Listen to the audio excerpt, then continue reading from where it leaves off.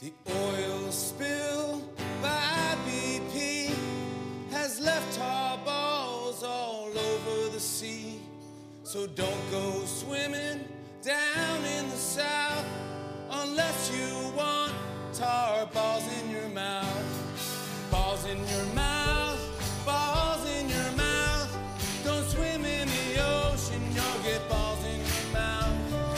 Balls in your mouth, balls in your mouth. Don't swim in the ocean, you'll get balls in your mouth. Balls in your mouth, balls in your mouth. Don't swim in the ocean, you'll get balls in your mouth. Balls in your mouth, balls in your mouth. Swim in the ocean, you'll have balls in your mouth. Go ahead! Balls in your mouth, balls in your mouth. Don't swim in the ocean, you'll get balls in your mouth. Balls in your mouth, balls in your mouth. Don't swim in the ocean, you'll get balls in your mouth. Balls in your mouth, balls in your mouth. Don't swim in the ocean, you'll get balls in your mouth. Balls in your mouth, balls in your mouth. Don't swim in the ocean, you'll get balls in your mouth. Balls in your mouth, don't swim in the ocean, you'll get balls in your mouth. Balls in your mouth, balls in your mouth. Don't swim in the ocean, you'll get balls in your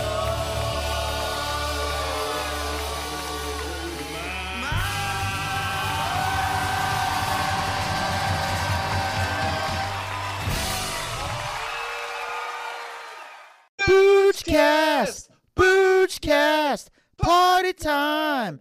Excellent! Right, excellent. Excellent.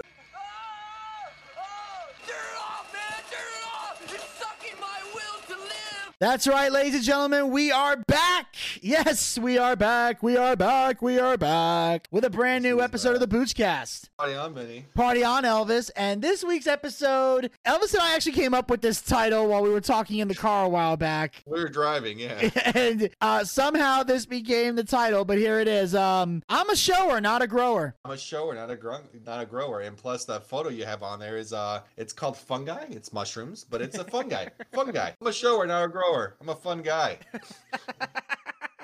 And that, ladies and gentlemen, speaking of conversations we've had, you'll notice an interesting title or an interesting song that we picked. For those of you guys who are loyal Boochcast fans, all the way back to the days of Blog Talk Radio, you know that one of the things that I did every 2 years since the start of the Boochcast on Blog Talk and during the Blog Talk days, we would pick a new theme song every 2 years. So the first time we were on Blog Talk, we did a theme song was Let's Get It Started by the Black Eyed Peas that I played for 2 years. In the span of those 2 years, some fans enjoyed the song. Others were like, Booch, we are sick of this fucking song. So finally, we did a Twitter poll. And I allowed the team to each pick a song. Elvis picked the song that you just heard, Balls in Your Mouth. And you guys voted for it. So for 2 years, we played Balls in Your Mouth. I remember Desmond called me. He said, that's really the theme song of the show. I said, yeah, the fans picked it. He said, who put it in the poll? He said, Elvis. He went, motherfucker. Yep. I mean, I have a pulse on what the people want. I'm not gonna lie to you. I think I am a bit crazy. I have, it's weird. I just think I think outside the box sometimes and try to figure out what's best for the people. And really, my whole thing when I come to the show is to try to sit there and outdo myself and try to sit there and get as much, not really clarity, but trying to get as far as I can for myself and think outside the box and just, relay these crazy relayed messages in my brain to the vast majority of people, to dozens and dozens of fans on the Boochcast to listen to. So I thank you so much for your support. Thank you so much for voting that song, because nostalgia, it tickles your brain, right? It tickles your brain ever so much. Is to be like, remember that time? Remember that time? Remember the emotions? Remember the things that it was good times back then? Nothing's better than having some balls in your mouth. I heard from a chick. I don't know. That's just what I heard. Exactly. And what was even crazier was at the time, like Elvis just sent me this out of nowhere. It was because Jimmy Fallon did Balls in Your Mouth multiple times with multiple different people. And the most recent one that he did was a couple years ago was with Russell Crowe, and I thought that one was the most awkward. And he Yeah, was I mean, listen. So, I'm not sure if you guys know the history between me and Vinny, but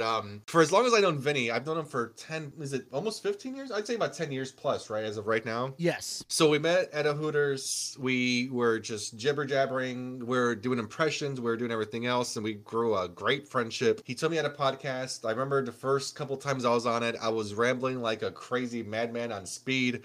It was very awkward and weird. But me and Vinny, we exchanged numbers, and we were talking to, like, we used to host like the wrestling pay-per-views at Mazzy's, which was a fantastic thing until it ended. It's still a sore spot in my heart. But me and Vinny, we always chat on the phone. Like, if I'm in traffic, I call Vinny because he's my go-to guy. I can sit there and talk to him about everything and nothing. But the funny thing about Vinny is I always text Vinny, like, you know, sometimes like when you're in a relationship, and I'm not saying that you and I have a relationship, I think you and I are great friends. Yeah. But you know, in a relationship, we have like the one guy who drunk texts his ex-girlfriend for a booty call or something like that. Yeah. That's kind of the dynamic me and Vinny have. It's kind of funny because every time I get drunk, I text Vinny the most random bullshit and I run with it the whole time. And Vinny's told me on multiple occasions, dude, I couldn't read anymore. I had to stop because I was crying and the tears in my eyes were prohibiting me from looking at your text.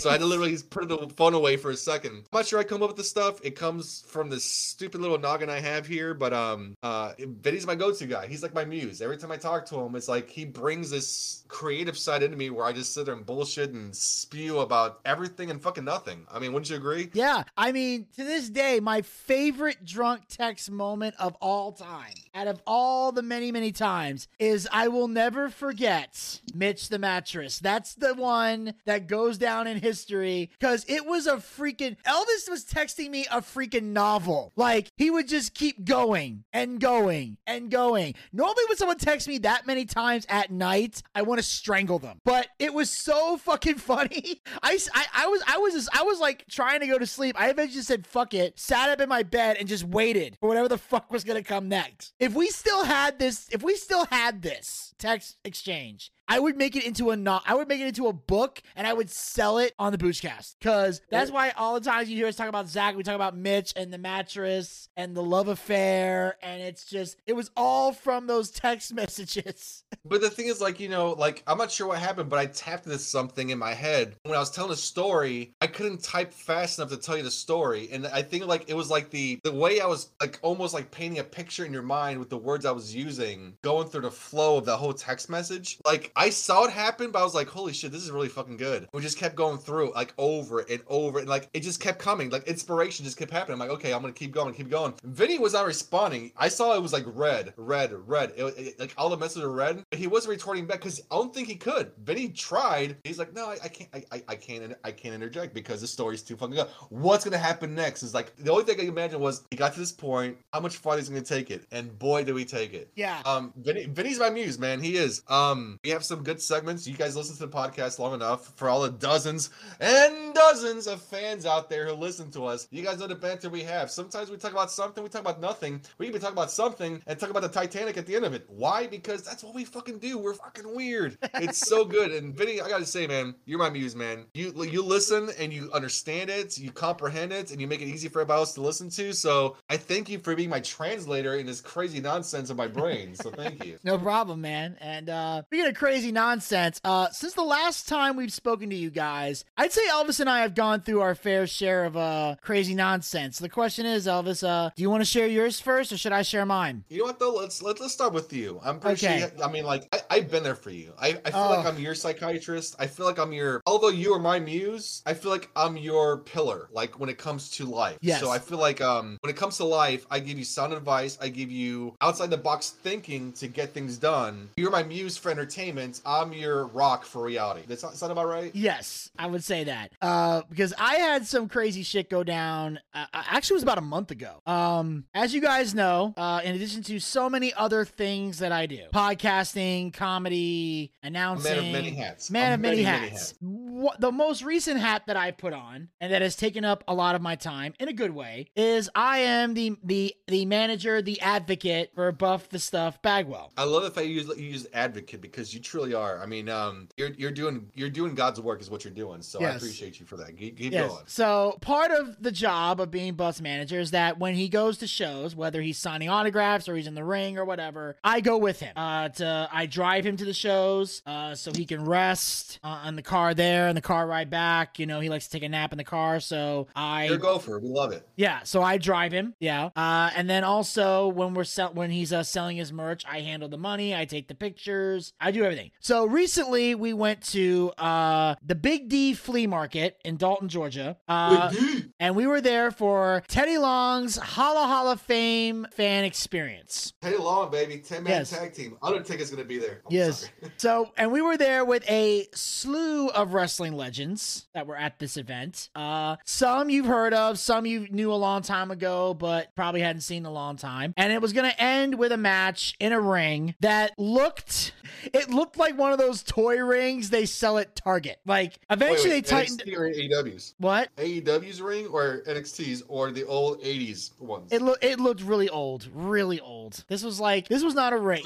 So with the sticker ripped off and like the ropes barely hanging on? Exactly. That kind of thing. Okay. So now eventually they tightened up the ropes, and they had to, because a lot of the guys that were on the card do springboard moves, at which they would not have been able to do with the way the ropes looked when we got there. Of course, So- as is nature. Yes. And so we pull up, and it's an outdoor event. So basically what happens is you basically pull up a car, you park your car, and then wherever the table is in front of you, that's pretty much where you're selling your merch. So I got a question, Vinny. Yeah. I'm asking as a person who's on the outside looking in, because obviously you're in the wrestling business. I'm on the outside looking in. What is the difference between an outside show as opposed to an inside show? Now we all know when it's inside it's a little bit different, but what is the pressure and what is the feeling going into a crowd where you have people like bring their kids to fucking go on the little alligator that spins around, or the little mini roller coaster, people trying to shoot that little star out with a shotgun or the little PB gun, whatever, it doesn't work, and the carnies are fucking winning.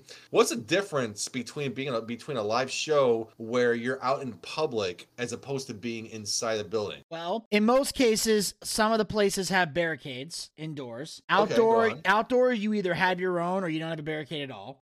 In this particular case, now the stuff that you described is what happened at the state fair earlier this month, Okay. or earlier last month, I should say. 'Cause this will be coming out on Monday, even though we're recording this on Thursday. But what we were at was a flea market. Basically, we were out, and the flea market's usually indoors, but they weren't able to set up a ring inside the flea market, so they put it outside. Now the difference is you got to take the weather into account. If it's cold, if it's warm. Thankfully, it was warm. Still, the cold weather hadn't hit us yet. And what was interesting about this particular one is that obviously there's a lot of big names here. The Steiner brothers were there. One of which I'm friends with. The other one I'm not. I'll tell that story a little later because I got to. And then of course there's the Yeti. If you remember WCW, the big mummy guy. He was also Reese in the Flock. He was there. Wow. And I didn't know that Reese was the Yeti, for real? the Yeti, yeah, the Yeti. Oh, I didn't know that. I really had no idea. I didn't love either the Flock. till I saw him The Flock there. was a great fucking group, by the way. I fucking love them. But I had no idea that Reese was actually the Yeti. That's Yeah. pretty awesome to kind of put those two together. Yeah, and then there was a few other big names, like Johnny Swinger was there, Action Mike Jackson was there, and one particular guy shows up. Now, I have to tell this story before I can finish this one. Go on. A while back on Buff's podcast, Rebuilding Buff, the new podcast that he's doing, he talked about a particular incident where a certain wrestler who in WCW went by the name Kwee. He's also known to many in the know fans, like people who actually care enough about the history of WCW, known as Alan Funk.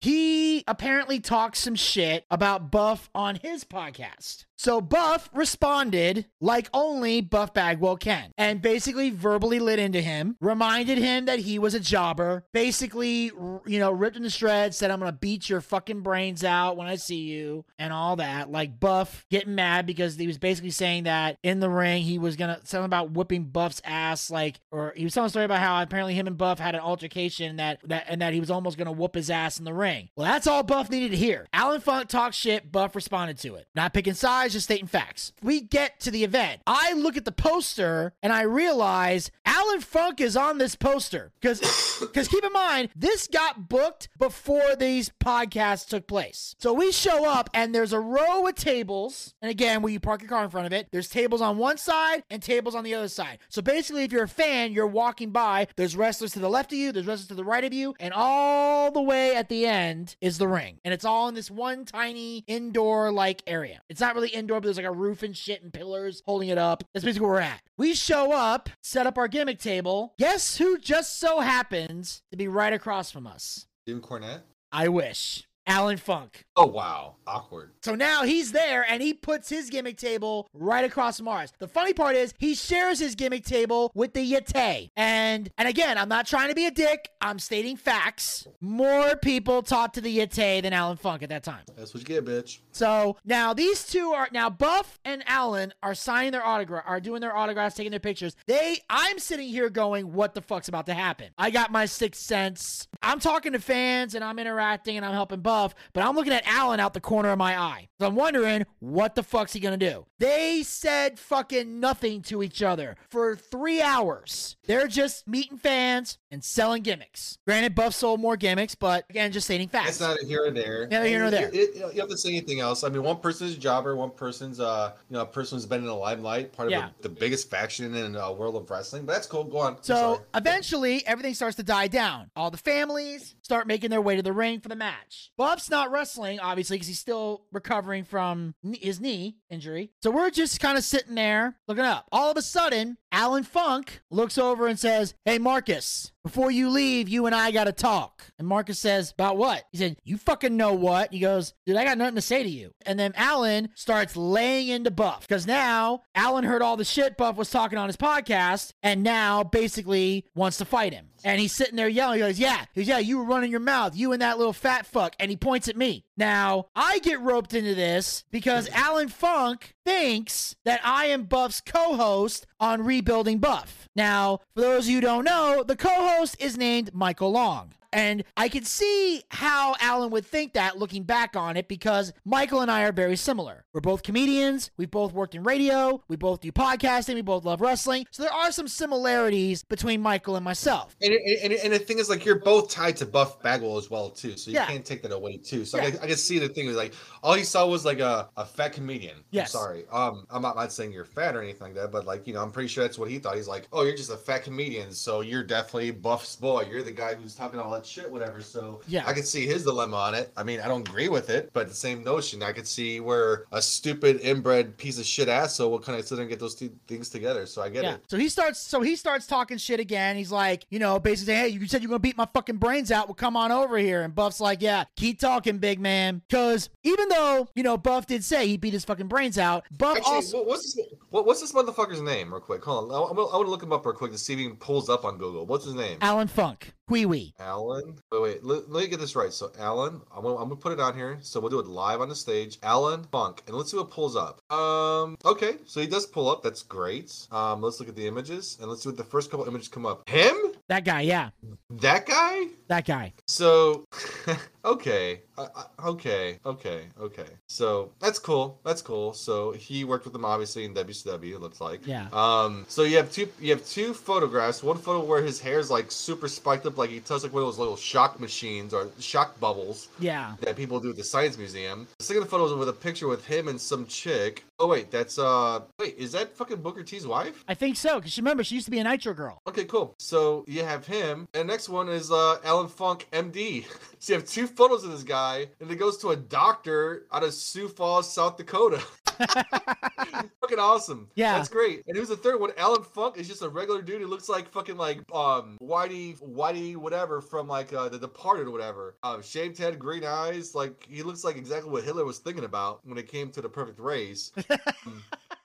So, I mean, yeah. And then, like, I think photo number 8 is where we finally get back to the wrestler. So, yeah, he's gonna sit there and try to get some notoriety. Maybe he's got some beef with Buff back when he was on Thunder or back when he was on WCW, because maybe he kind of outed him the wrong way or whatever. But I don't know much about Alan Funk because he never got on my radar. And the thing is, like, my radar is very wide. I try to listen to everything wrestling when it comes to New Japan, Ring of Honor, MLW. I try to keep up with all that stuff going on because I always want to be a step ahead to see what's the next thing that's going to come out. I'm sorry, but if your best match was against Barry Horowitz, I don't think you're really going to do well because it's like when Barry Horowitz beats you, it's like, oh, Alan Funk, you are the next Barry Horowitz. Slap your back, lose a whole bunch of matches. You should have been in a job squad a long time ago. I'm sorry, man. Like, he never got my radar. Buff Bagwell, he's a household name. If you're living in Georgia, you know who Buff Bagwell is. Fuck for the most of the South. And if you're watching wrestling during the 90s, you know who the fuck Buff Bagwell is. When someone asks you, is like, hey, do you know what Alan Funk is? It's like, why? Like, if you go look up Alan Funk on Google, it says, why would you do that? It's the weirdest thing. I've never seen Google do that before. It's so weird. It's like, why would you do that? You never want to do that. That'd be horrible. And then he starts basically telling him, you said you're gonna beat my fucking brains out. Now Buff says, keep talking, big man. The reason he is because, first of all, as we mentioned before, Buff's still recovering from his knee injury. He's still Buff will still beat his ass. I'm sorry, but like just based on what I see over here, Buff could have no legs. Like, he could be amputated because like Buff Bagwell went like skydiving up a fucking Sears Tower and like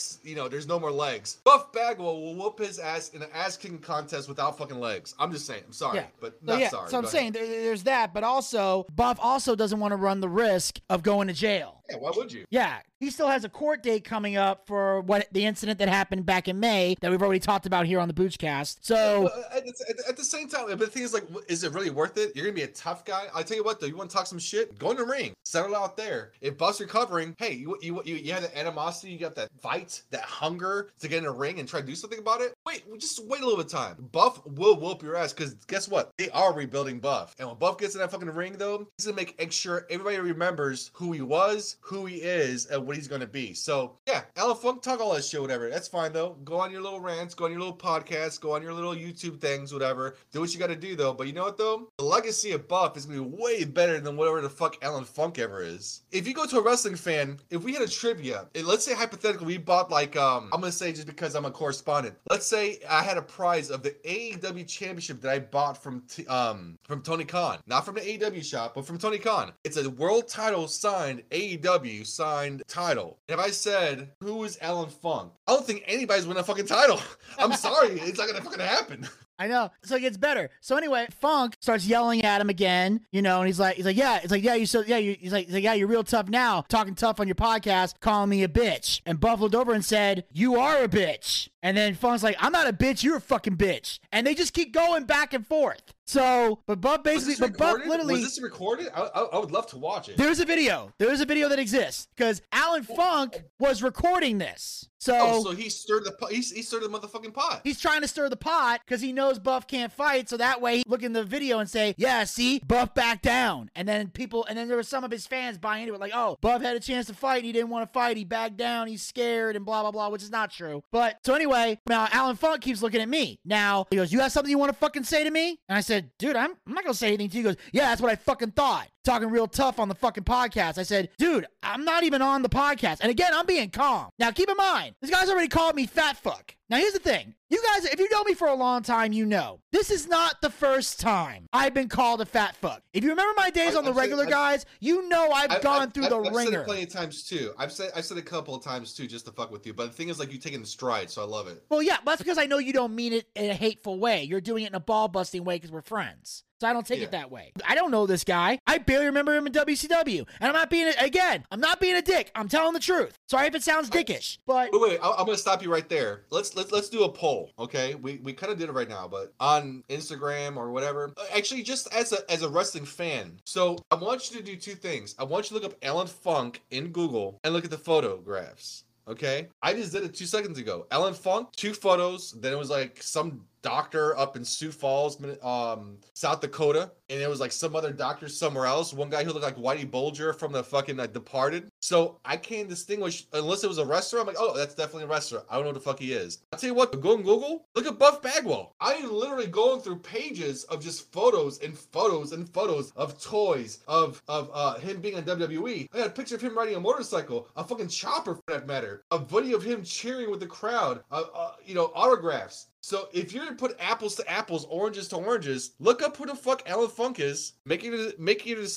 decipher who's had a better longevity when it comes to wrestling, and then look at Buff Bagwell. You look at Buff Bagwell, you got pages and pages and pages of shit of stuff he's done. He's he's a classic in the WWE Superstars. I mean, there's pictures of him obviously the American males.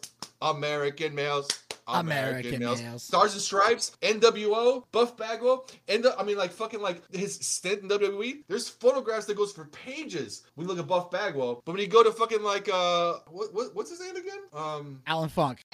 Thank you, Alan Funk. The first two or of him and those photographs are fucking horrible. And you have like a fucking doctor from Sioux Falls, North Dakota. So sorry, but I know who's the better of the two. I think he's trying to get some cheap heat and trying to get some easy clicks, and people like fucking Conrad Thompson, those fucking assholes want to sit there and rip on Buff. And I'm not saying I'm the biggest fan of Buff Bagwell. I don't know him. I know you work with him. But I respected his work, watching the documentary on Sting that was uncut, whatever. Buff was a big part of it coming up, whatever. He was a bigger star. He knew how to entertain. He was the entertainer, not the wrestler. He wasn't the Bret Hart. He wasn't the Chris Benoit. He wasn't the Ric Flair. He was Buff fucking Bagwell. He brought the entertainment. And also knew how, but here's the thing, he also knew how to work on top of being entertainment. Yeah. So Conrad Thompson with his half-ass backwards Alabama fucking mentality, sorry for the any people out there in Alabama or Tennessee, where the fuck he's from. I'm sorry, but like Conrad Thompson doesn't know what the fuck he's talking about. I know he's popular and he's got Jim Ross and Easy up there, and trust me, I'd love to have those people on the show. If this never happens, I don't give a fuck. This is a hobby for me. But at the same time, it's like Conrad Thompson makes himself to be like this ever-knowing being of wrestling. I'm like, dude, you're not that great. He's really not. out of wrestling for many years. You fell off you weren't happy with the way, you're successful, fantastic. You own a real estate agency, you could sell houses, you built a good brand when it comes to selling houses. Then you got into the wrestling world, and you got into it early. So you had an early lead on to get, guest spots with WWE superstars, with former WCW executives and like wrestlers and everything else. Dude, you did a good job. You had your pulse on social media a long time ago, and you were great for a long time. You fell off because everybody thought that you're bullshit. You're kind of an asshole. You think like you're better than everybody else, and you're truly not, though. And I'm sorry, Conrad, but I listened to you at first. I thought you were okay at first. I'm like, okay, he's a fan, he's dedicated, but then I'm just Conrad Thompson, and this is the way I feel about things. If you don't agree, then he feels like he's so much bigger than the stars he's bringing on. Yeah, it's not a matter of can I annoy the shit out of you. It's a matter of how much. I don't get it though. I mean, the thing is, he was good for a while. He had his pulse on it. He started his whole thing, whatever. And I'm always supportive of people who can sit there and get themselves over and make their podcast great and make your brand better. But the thing is, he was successful before he had that. Yeah. And then he's doing the podcast. But the thing is, now I feel like every time he brings a guest on to the show, whatever, I just feel like he thinks he's bigger than the stars he brings on. So it could be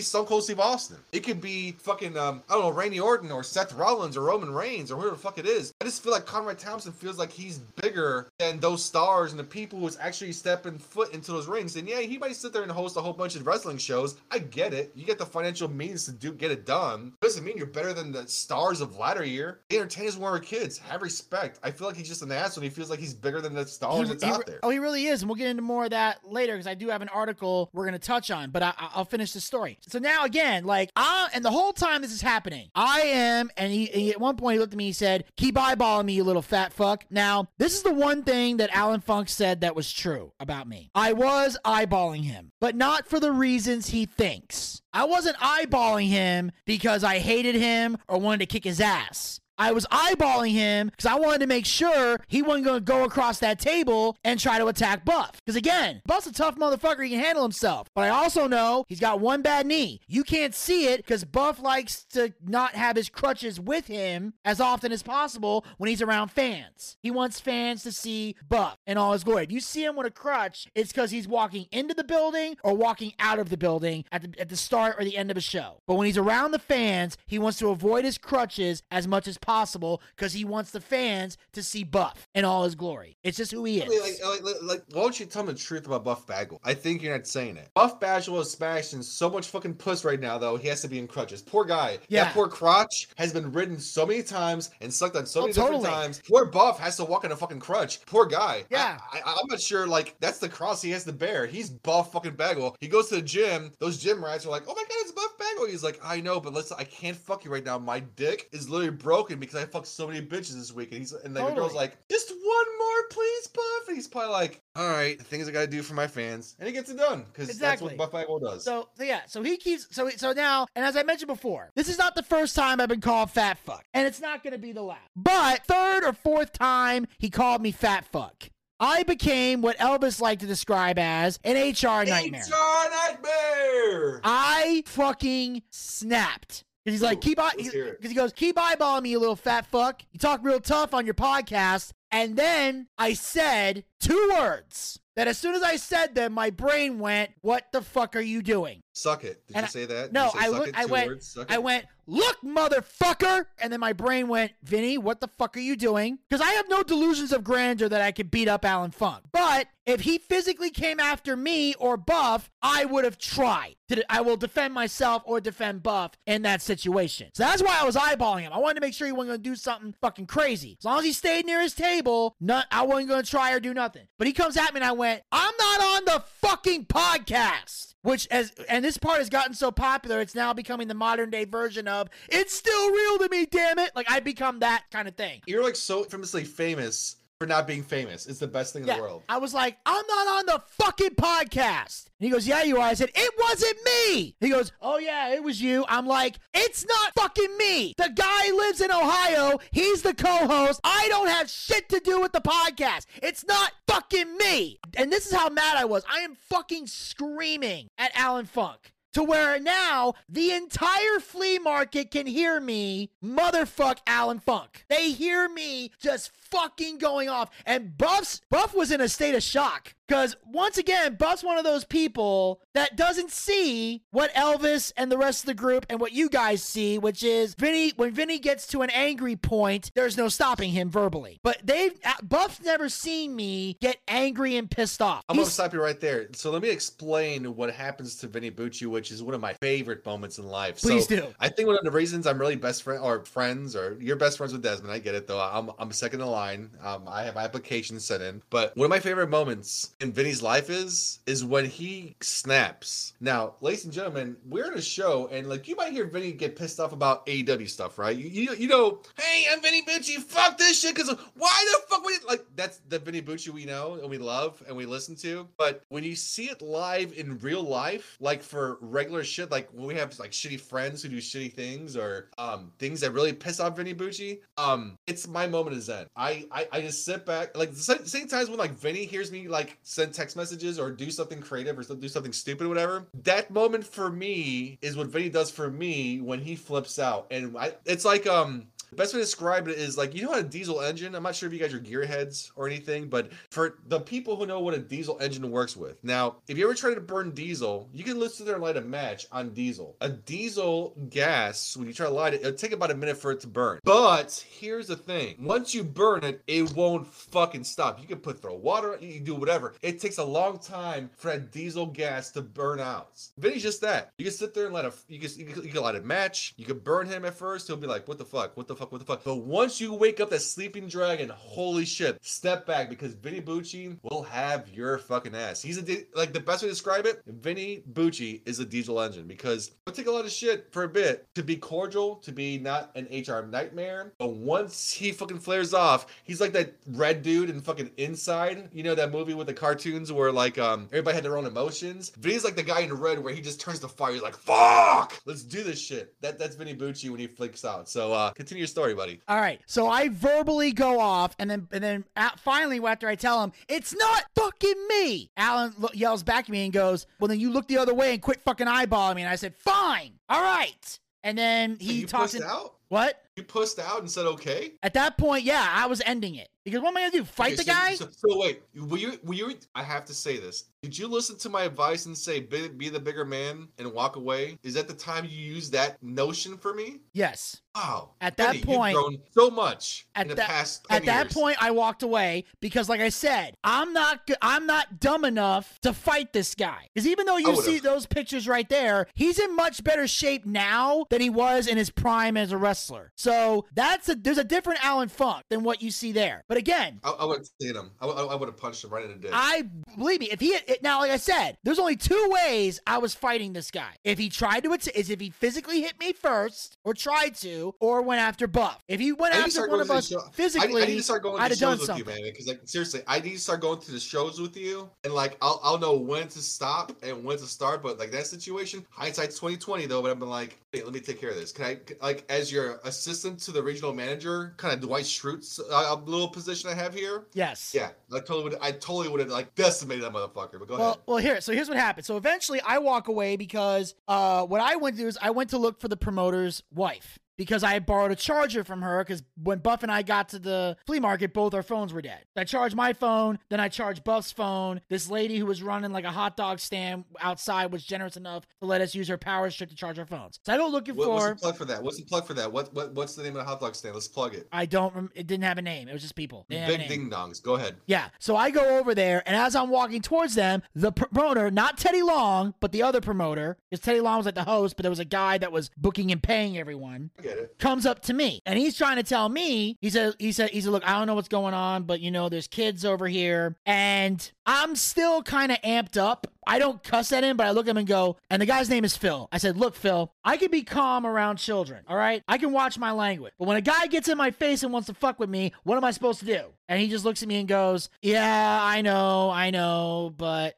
He once I explained to him what was going on, so I start telling him what's going on. As I'm talking to the promoter, Alan Funk comes walking towards me, and I'm thinking, what the fuck's about to happen now? Is he gonna fight me? Like, that's my first thought is, am I gonna have to defend myself, or am I in for the ass kicking of my life? What the fuck's about to happen here? Here's what happens. Alan comes up to me and he says, and he's calm, kind of not really has his head down, but I can tell the look on his face. He's got a very humbled look on his face. And he comes up to me and says, hey buddy, a friend of mine just showed me a picture of Buff's co-host, and I now just found out it wasn't you. Now, I still have my issues with Buff, but I don't do that guilty by association bullshit. I'm a man, and I want to look you in the eye and say, I was 150% in the wrong. I shouldn't have cussed at you, and I'm sorry. And he stuck his hand out. Whoa. So you went through all this turbulent fucking craziness, and he was completely in the wrong. He came up to you and he apologized? To me. Not to Buff, but to me. So, but to you, I'm like, obviously he was calling you fat fuck like 655 times. So he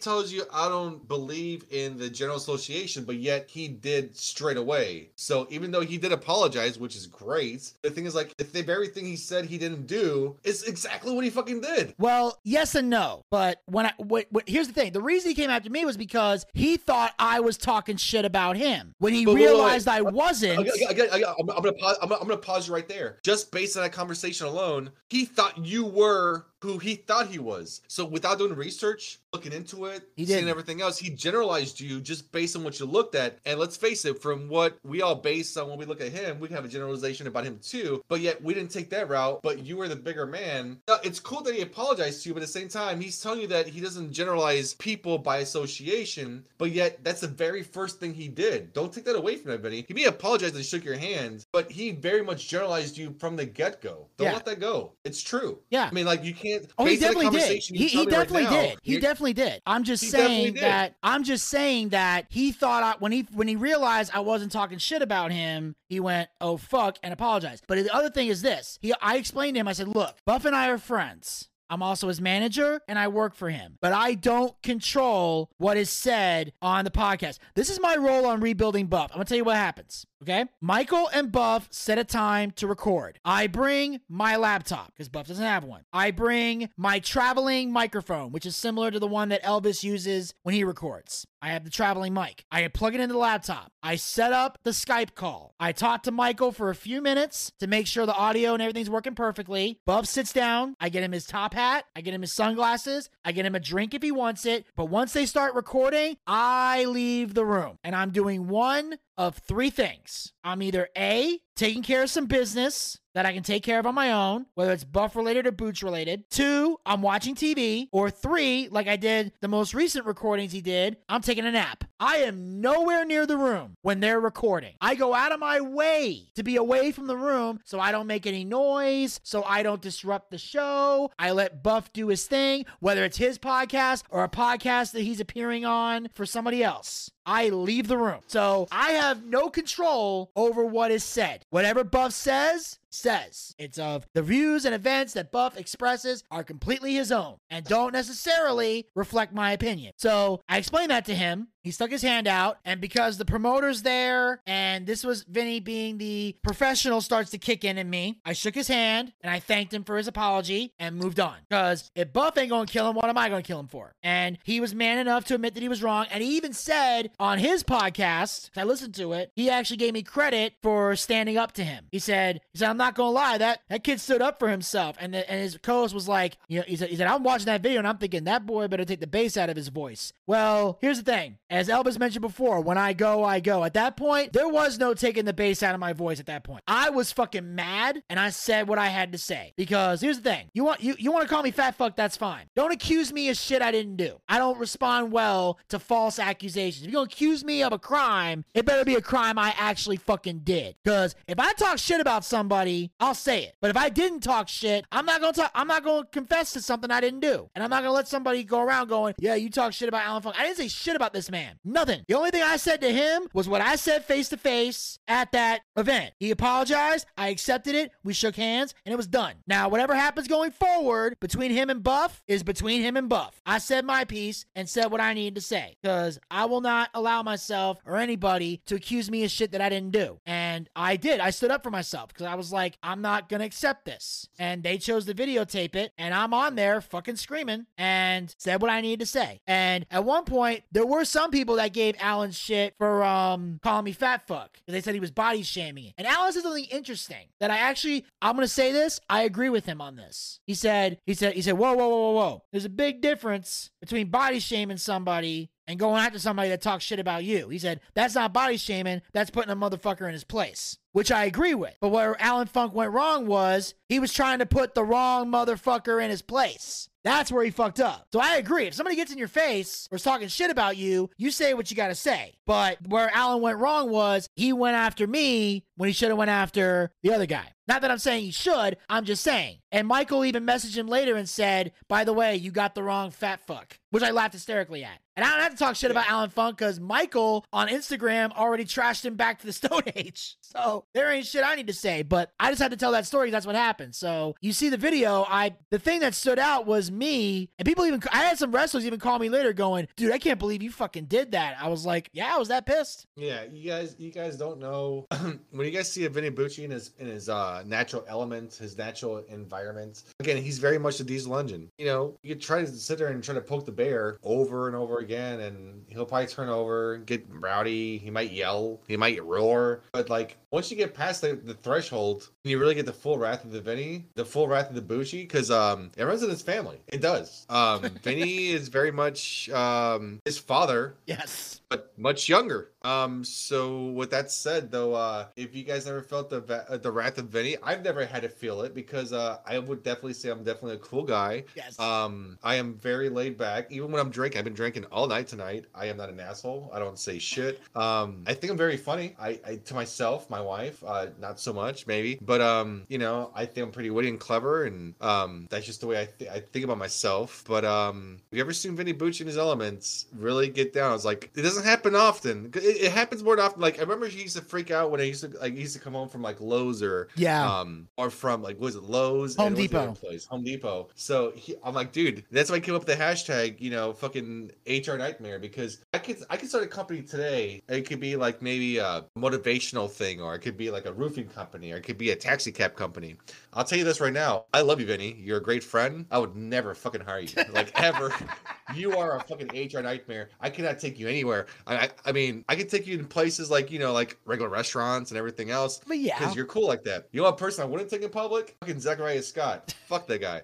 I love him, but Vinny Bucci, when you get him on his bad side and you hear that fucking wrath, it's fucking golden. It's like me going on a rant and everything's fucking clicking. That's Vinny, and it happens so naturally. I'm sitting back like eating popcorn, like, God, this is fucking great. This is what you wait for, you know? It's like wrestling. It's like not all of it's fucking gold, but when it's fucking good, it's fucking good. And I live for those moments, so that's just me personally. And if you need proof that I am my father, I'll tell this story, and then if Elvis wants to share the Slipknot thing, he can. But I gotta share this story. You guys, we have a segue. Go ahead. Okay, so anyway, but here's what happened. So recently, there was the River City WrestleCon came to Jacksonville, Florida. When? Back in June. Back in June. Okay. Yes, and I'm making a note of that because my goal is to get buff on that next year. Okay. But by the time I found out about it, it was too late to apply. We missed the target date on it. That's fine. Yes. We're still fresh and new in this whole different role you have right now. But, Exactly. And you know, for next time. That's what I'm saying. Like, you know, failure sometimes is the biggest critic and the biggest wake up to. So you'll be on for next year. So go on. Yeah, and that's one of the things I've explained to Buff is that because I became his manager like in May. So a lot of these Comic Cons and WrestleCons, they plan shit months in advance. So it's hard to get booked at the last minute unless you like know a guy who knows a guy who knows a guy, whatever. Oh, by the way, I'm gonna throw it out there. You gotta do the New York Comic Con because it looks like a lot of wrestlers got booked there. Another one being Danhausen. I know I'm a big mark for him lately. But like, do the New York one if you could possibly get into there because New York's gonna be a big market, and I think you guys had the chops for it. Yeah, trust me. I'm looking at each of the Comic Cons. My goal is when we hit the new year, I'm gonna grab all of them, as many as I can get. Trust me, I've got my eye on a few of them. But River City's one of them. So my dad told me about it a couple days beforehand. Because one of the hotels that was sponsoring it was the hotel that my father was working at the time. So, and my mom was going down there to visit him for the summer. So, but my dad didn't want my mom to make the trip by herself. So he said, hey, there's this WrestleCon thing here. Why don't you go to it and you drive down with your mom and I'll fly you back the next day. So, and he bought me a plane ticket to go home the next day. So I said, okay. So I go, my mom and I are driving 6 hours to Jacksonville. That morning, now since my dad was sponsoring the hotel, a lot of the wrestlers, some of them big names, were staying in the hotel. One of those men was a gentleman by the name of Rick Steiner. Braun Breaker's dad? Braun Breaker's dad was there. And apparently at the hotel, there was some kind of maintenance issue. Like some of the tech stuff was down and they were doing some routine maintenance. So things were taking longer than normal. And apparently Rick Steiner has an ugly meltdown in the hotel. And he starts fucking yelling and screaming and he's cussing at the employees and saying stuff like, you're going to pay for my meals and shit like this. He's just going the fuck off. Rick Steiner? Yes.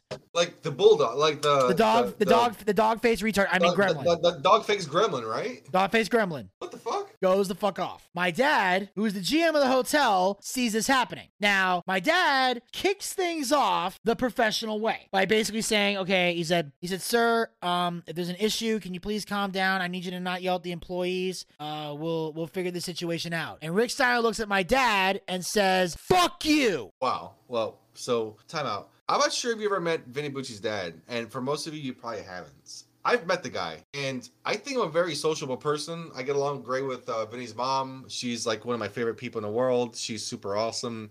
Vinny Bucci's dad, I tried to make a connection with the guy just to talk to him and ask him about, you know, football, baseball, whatever he's watching or movies, whatever. And we chat. Our chat usually lasts about a minute and a half, and that's me trying like my hardest. And it's hard to get a conversation on him because he's very to his guns and everything else. I feel like I have a great acquaintance with Vinny's dad. Yeah. But I could see it in his eyes. And, you know, you meet people in your life where like, oh, if something was to happen, I want this guy on my side. Yes. And he's very much that person. So I'm going to step out from this little thing and let Vinny finish the story. Go ahead. So Rick Steiner goes, fuck you. Big mistake. My dad says, get out. He's like, what? He said, you heard me. Get your shit and get the fuck out. And Rick says the dumbest thing at this point. He goes, I want to speak to the manager. For those of you playing the home game, my father is the general manager of this hotel. He is the top spot in the hotel. Like, he has bosses that are higher than him, but they stay in a corporate office. So in this hotel, my dad is the head. He rules the coop.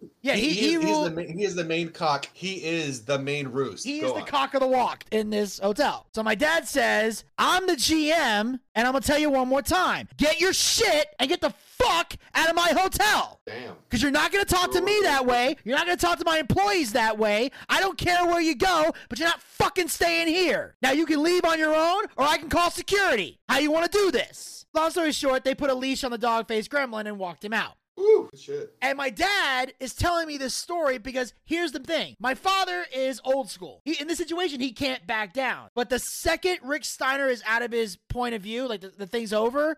Now, for those, I'll say this again recently. My father, I'll tell this story later. I won't tell it now because we got enough things to cover today. My father, about a year ago, had a heart attack. He's okay now, but still, he can't get his blood pressure up past a certain point because of his heart. So as soon as this is over, it drained so much of his energy. He had to go upstairs to this hotel that he was staying in because his apartment wasn't ready yet at the time. Now he lives in an apartment down in Jacksonville. He had to go sleep in a hotel for an hour. He had to lay down and get his blood pressure back to normal because it had risen so high because my father went full blood old school Italian. The only thing missing was the curb stomp.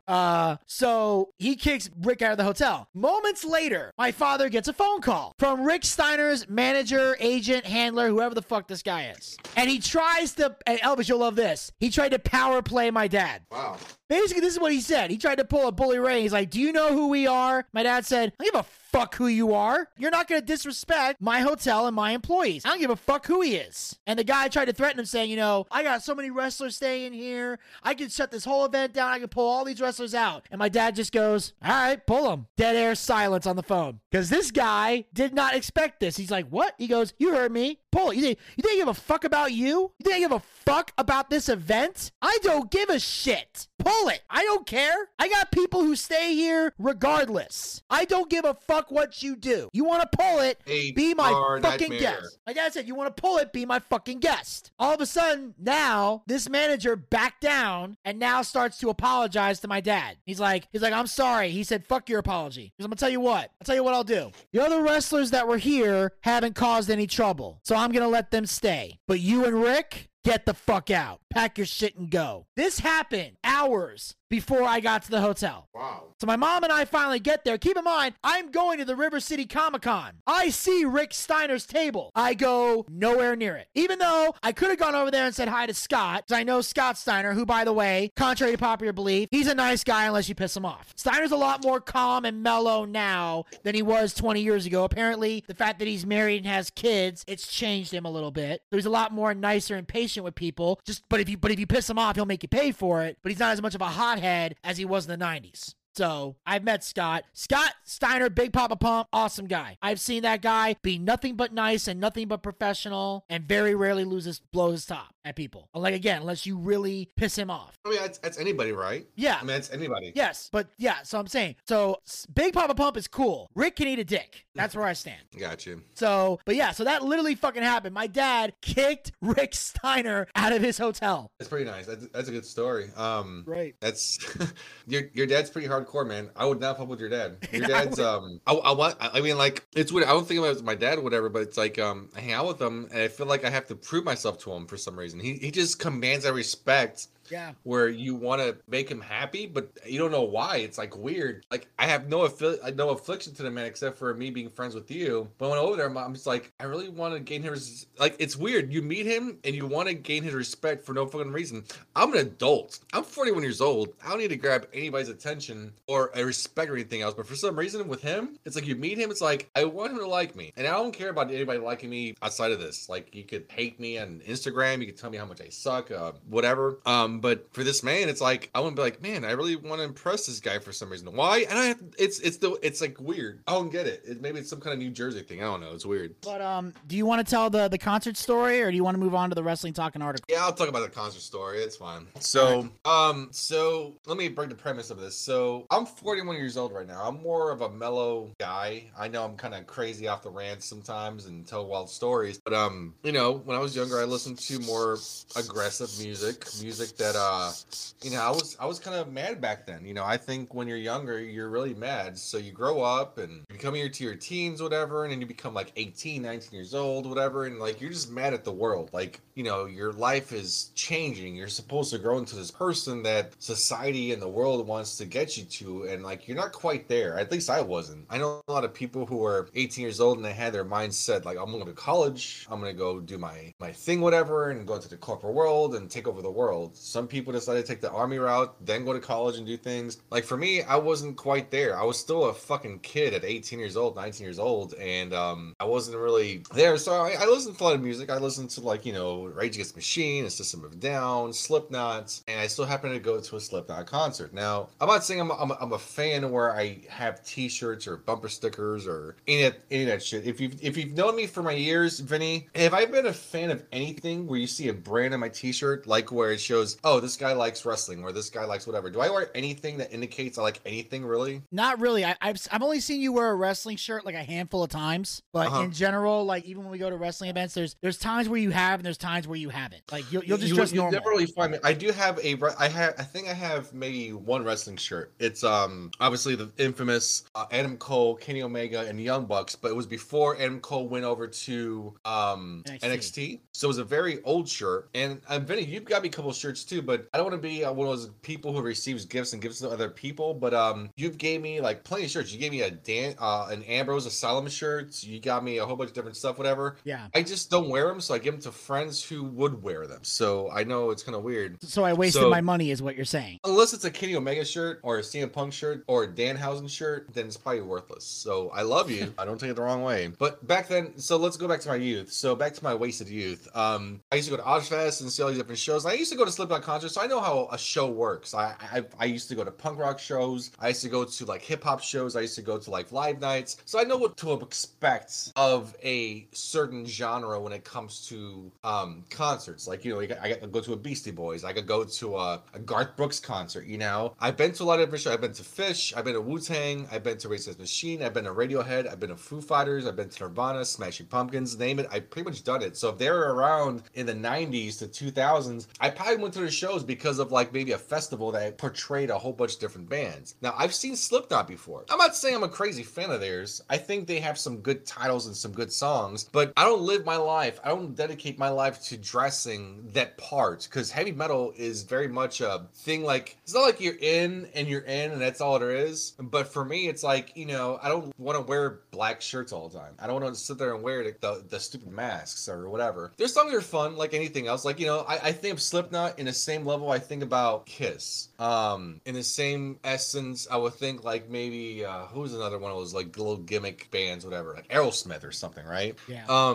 They have their genre, their little shtick that works for them. And Slipknot, very much so. They're heavy metal. Don't get me wrong, they put on a great fucking show. They fucking do. It's second to none. I've seen Ozfest many years. I've been to Rod Zombie. I've seen Pink Floyd many times. I saw Roger Waters. So I've seen a lot of different shows, and they put on a great shows, but it's not really particularly my take. But Zach's like a couple months ago, he's like, hey, if Vinny falls through, or if Desmond falls through, or if this person falls through, would you go to the concert? I'm like, well, you know what though? Ask them first. If they can't go, fuck it, I'll go. Why not? It's a free concert. It's, past pandemic, I have nothing else really going on that night. Let's do it. So we go to the concert, we get there a little bit earlier. We go to the gas station, get some beers. Now, I'm driving myself, so I maybe had half a beer, but I was just there for Zach to have a good time. That was my whole point. Case in point was to just sit there and support my friend to go hang out with his kind of people, which it kind of worked out. We went to the show, parked the car, and Zachary was fucking like fist bumping people and high fiving people because they had a Korn shirt, or if they had a Slipknot shirt, or a Kill Switch Engage.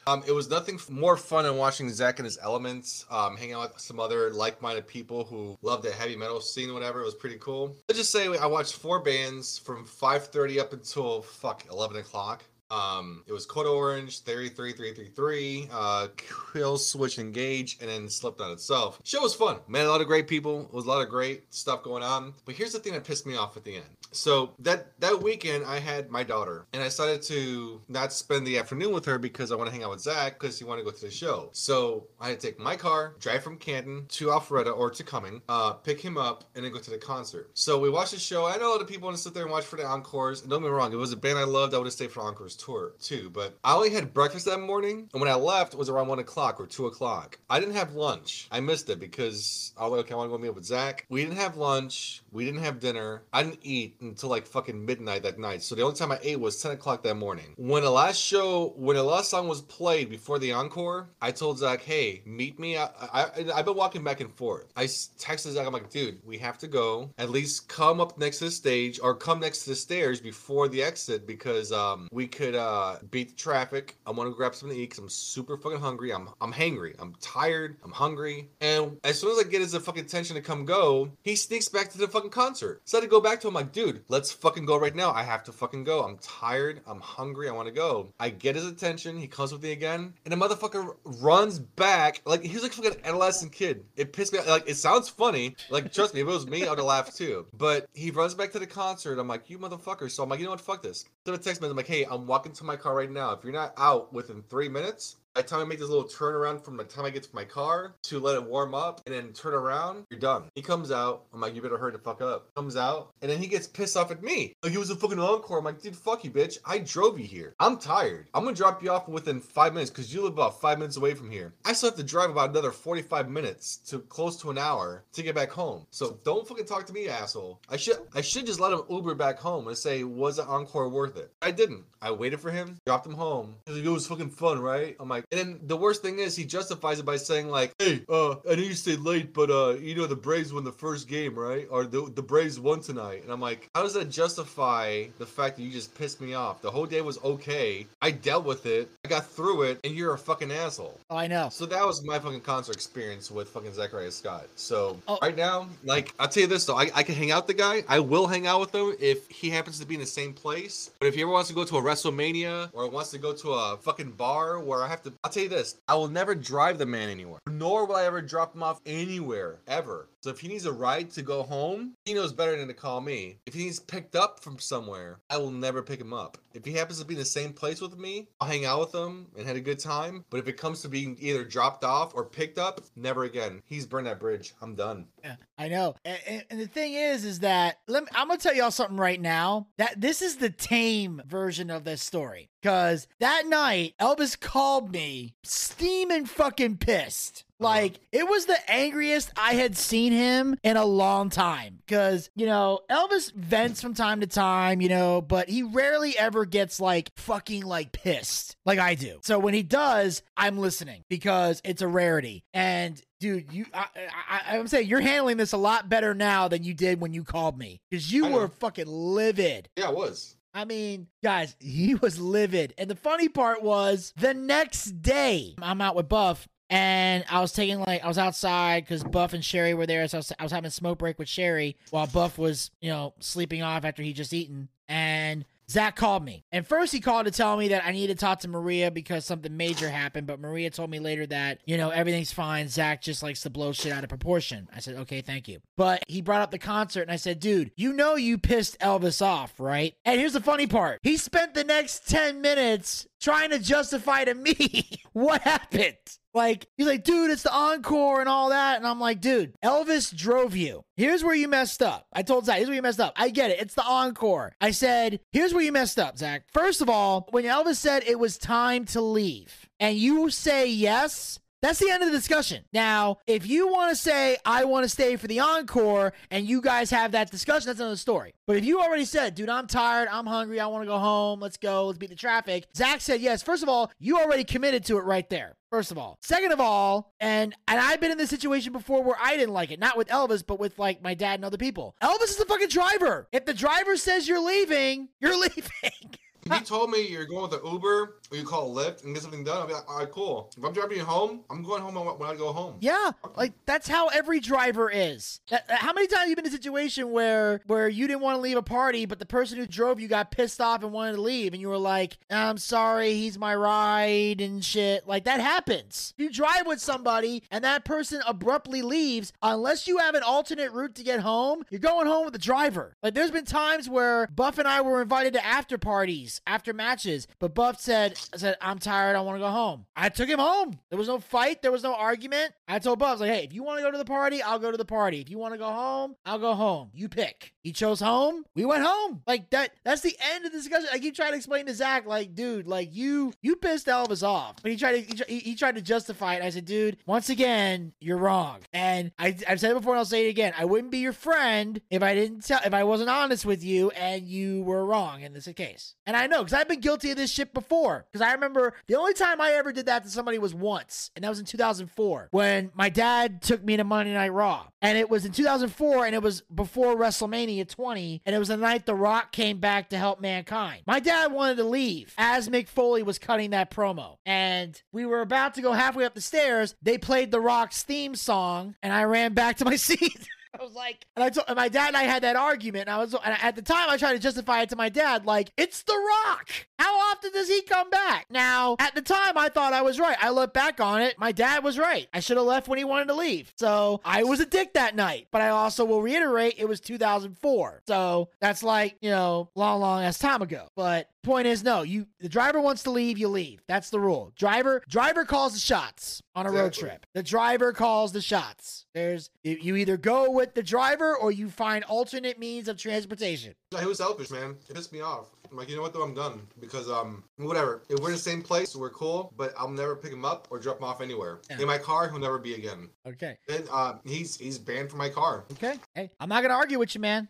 You do what you got to do on that one. If he goes to WrestleMania with us, it's because it's a group thing. I'm not driving or taking my car. If I take my car to WrestleMania, he's not going to be in it, ever. And like, he might sit there and be like, you're pissed off for no reason or you're pissed off for whatever. No, I'm pissed off for a reason because I give him a lot of shit about his life, about how he can do better and everything else, and we got past that. But if I take time away from me to not spend with my wife and my kid, I spend a whole fucking day with you, pretty much a whole afternoon with you, and then when it's time for me to go because I'm tired because I want to go, because I have to drive back all the way back to my house, to you it's no big deal because you get dropped off first regardless. I know it's your favorite band and everything else and you waited for a long time, but if it was worth that much, you'd be like, Elvis, leave. I got Uber. I'll pay for it. It's fine. But you take my time away? And by the way, the McDonald's in this area is closed. It's not 24 hours. I had to go to a fucking racetrack to buy some hot dogs to eat something because I had nothing to eat fucking all day pretty much. Except for like 10 o'clock in the morning. Yeah, I know. It's crazy. And that's true. And that's the other factor. It's like, it's one thing, you were taking time away from your wife, and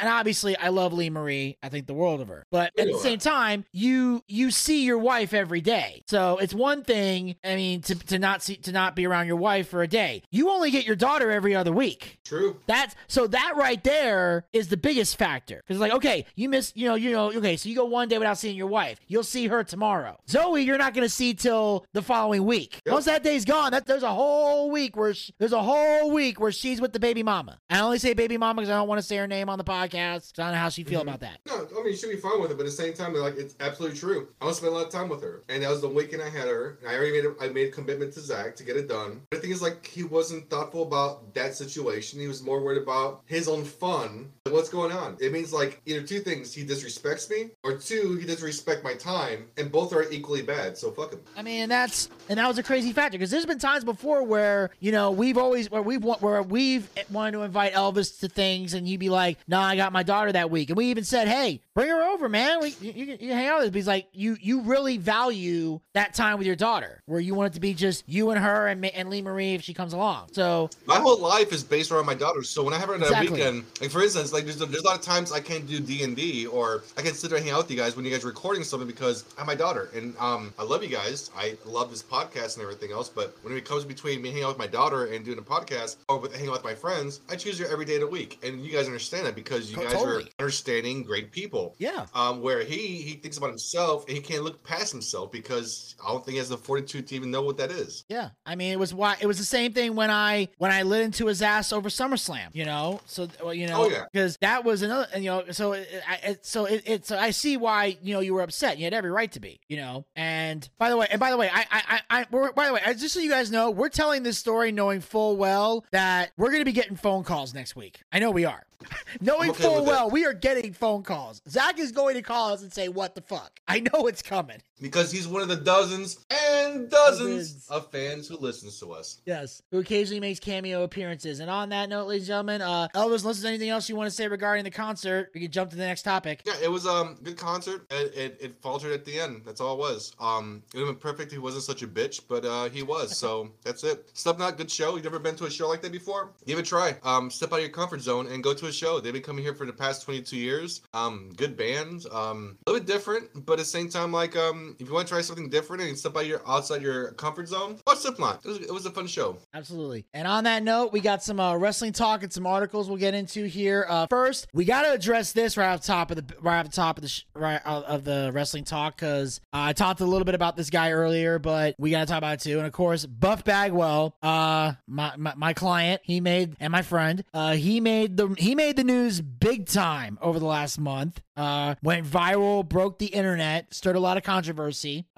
This time, I think in a good way. And I want to get Elvis's thoughts on this, but here's the headline. Buff Bagwell says WWE denied his request for rehab. Buff Bagwell was arrested in May on a slew of driving charges, including driving under the influence. He has a jury trial scheduled to begin in November. He recently spoke about his situation and recent communication he's had with WWE on his Rebuilding Buff podcast. According to Bagwell, WWE recently turned down his request for rehab. WWE has been paying for former and current talents rehab as part of its wellness policy for many years now. This is the exact quote from Buff. You ready for this one? The WWF turned me down on going to rehab, Bagwell said. I want to put that in your head and let you run with that and just think about it. Scott Hall going 4 or 5 times. That crazy ass girl that Dustin Rhodes was married to that went 5 and 6 times. That's, of course, Terry Reynolds. Not to mention Road Dogg. You kidding me? You think he went once? They went every time they could. I ask once and they deny me. They deny me, bro. Here I am trying to get better. I've come to them on what they want me to do, which is get better. And it's not like I'm off the chain. And then they mentioned, according to the Georgia Gazette, Bagwell was charged with the following stemming from the incident in May. There was driving under the influence of drugs, failure to yield when entering an intersection, following too closely, hit and run, duty of driver to stop at all, return to the scene of the accident, duty upon striking a fixed object, reckless driving, driving with a gore or median or emergency lane, giving false name, address, or birthday to a law enforcement officer, and license to be carried and exhibited on demand. Well,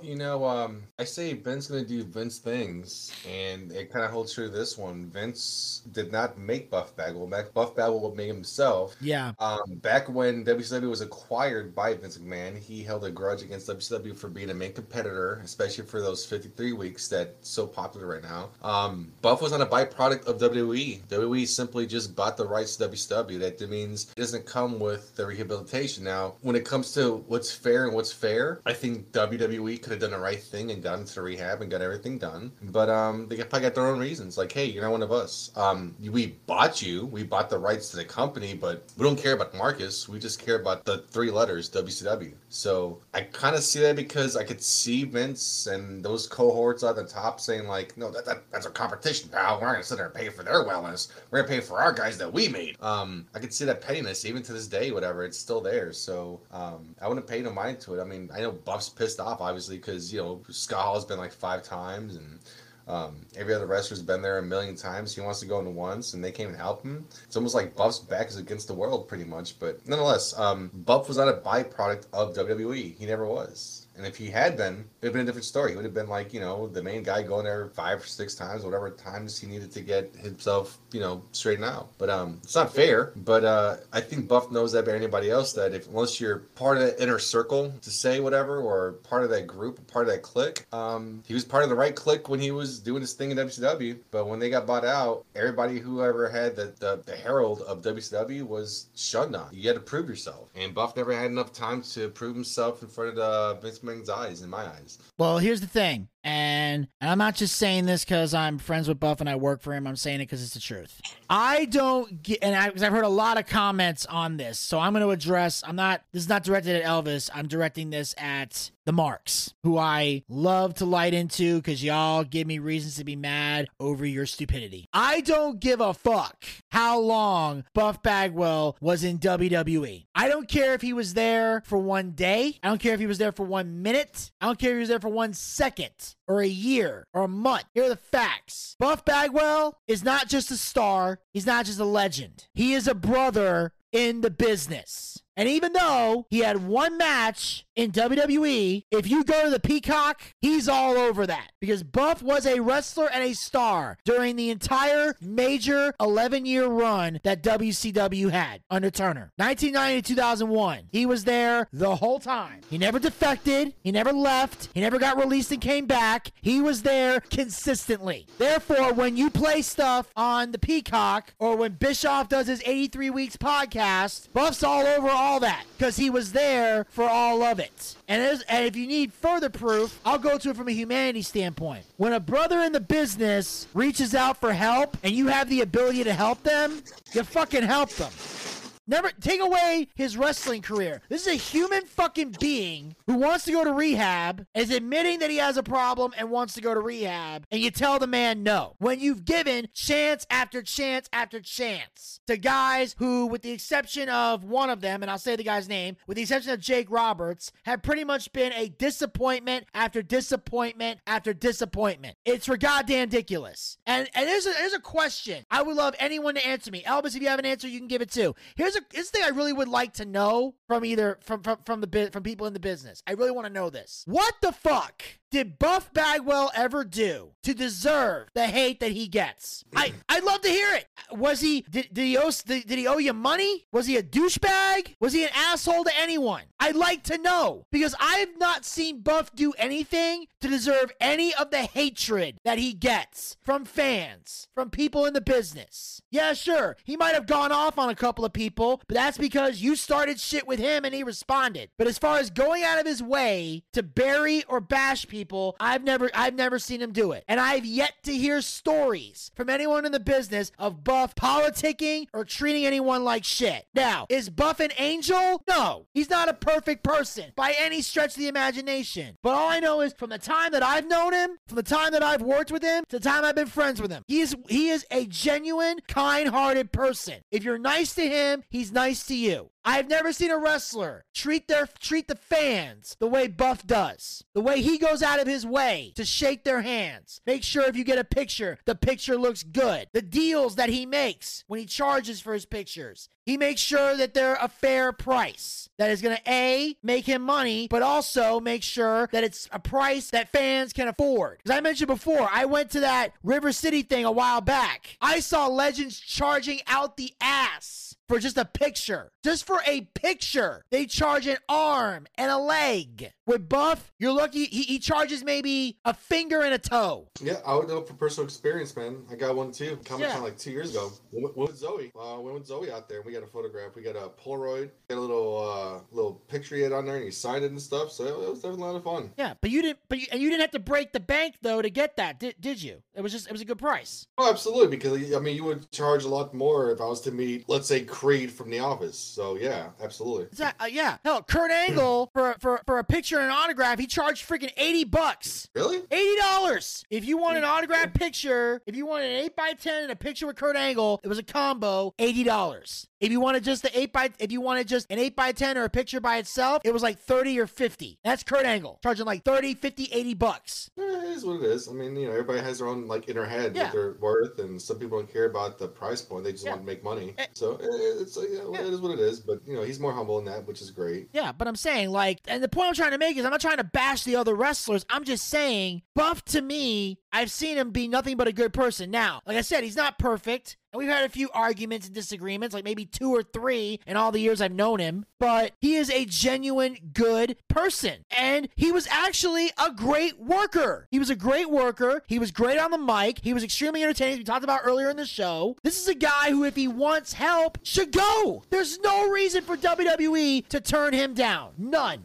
that I know of. Yeah, it's pretty shitty, but that's on them, though. I mean, that's something I have to live with. And the thing is, they probably want to think about it, though, but I think it's a shitty move on WWE's part. part. Regardless, I mean, you're supposed to be like the flag bearer, the the beacon of hope when it comes to wrestling. Because let's face it, AEW, I mean, WWE has been around for a long time. They're supposed to be the big leagues, right? They're supposed to be the ones who are helping all these people out and doing stuff. But like, you have someone who's trying to sit out there and say, hey man, I have a problem. I'm trying to get something done. I was in the business. You bought our company out. I need help. Let me get there. Yeah. And it's like, no, it's not good shit. I can't do it. It's like, what the fuck? What kind of decision is that? I just think like your ineffective tactics of trying to relate to your talents and to take care of longevity wise, although they weren't part of your company, but you did buy the company, so be liable. I mean, like, it would cost nothing, and the thing is, like, it just shows that you care about your people. And obviously we can tell in the past 2 years how WWE feels about their talent and the people they have on there, and how everybody's expendable and they mean shit to them. As long as you draw money, you're in. As soon as you don't, you're fucking done. And by the way, if we think that you're garbage but the fans think you're good, we're gonna fire you anyway because we don't like you. So that just gives me a glimpse into what's going on. So it sucks I didn't do it though, but at the same time, Buff knows like the writing's on the wall. That place was never for him. WWE has very questionable practices about a lot of different things with their talents and their past talents and how to get them done. Yeah, like, when it comes to like wrestlers dying, they'll do little vignettes. They'll show the year they were born, the year they're dead, and have a picture and have a 10-bell salute, and that's all they do. Like, the whole segment is done within a minute and a half. Picture, dates, 10-bell salutes, everybody's out there, and then the show goes on. Yeah. And that's all they care about. It's like, so what about now? Like, it's like, hey, I'm reaching out to you. Before I become a Dark Side of the Ring fucking thing, whatever, I'm reaching out and saying I need help. And let's say hypothetically, like, I love Buff. I hope nothing ever bad happens to him, but let's say something bad was to happen. They do a documentary on Buff Bagwell, and they're going to show that, well, he did reach out to WWE, and WWE, guess what? Did nothing. They look horrible on him, Yeah. I mean, I'm pretty sure if Buff Bagwell was to reach out to fucking Tony Khan would help him. Like, absolutely, Buff, yeah, because the thing is, like, I'm not sure if you noticed about TK. TK is very much like a wrestling person. Like, he's a fucking mark, but at the same time, he's also like, he loves wrestlers. He marks out for wrestlers. So the people that he hasn't touched or he hasn't signed on, he has a great affinity for wrestlers. So if Buff was to reach out maybe to TK and say, hey man, I need help. I reached out to WWE and they can't do anything, but I know I never worked for you, but could you do something for me? I'm pretty sure TK will be like, fuck yeah, let's get you there. Let's get you there, Buff. Let's rebuild Buff. Let's do it right. Yeah, and I know Buff has talked about he's expressed, at least to me and on a couple of podcasts, that he would love to go to AEW. Like, if Tony Khan reached out to Buff and wanted him on AEW, and they can come up with the right deal, Buff would 100% go. I got the perfect setup for Buff right now. I mean, in my infinite wisdom of AEW, have you heard of the Wingmen in AEW? I've heard the name before. I think you might have mentioned it to me once. It's like the Benoni guy, Ryan Nemeth, which is Dolph Ziggler's brother. Yeah. And then we have fucking Peter Avalon, Pretty Peter Avalon, and it's some other guy. I forgot his name. A little chubby guy. He kind of reminds me of Ryan. Who's the guy who takes his shirt off and went to Russia and whatever? Brian Kreischer. I think so. Yeah. Who's the comedian? The guy with like Bert Kaiser or Bert Kreischer.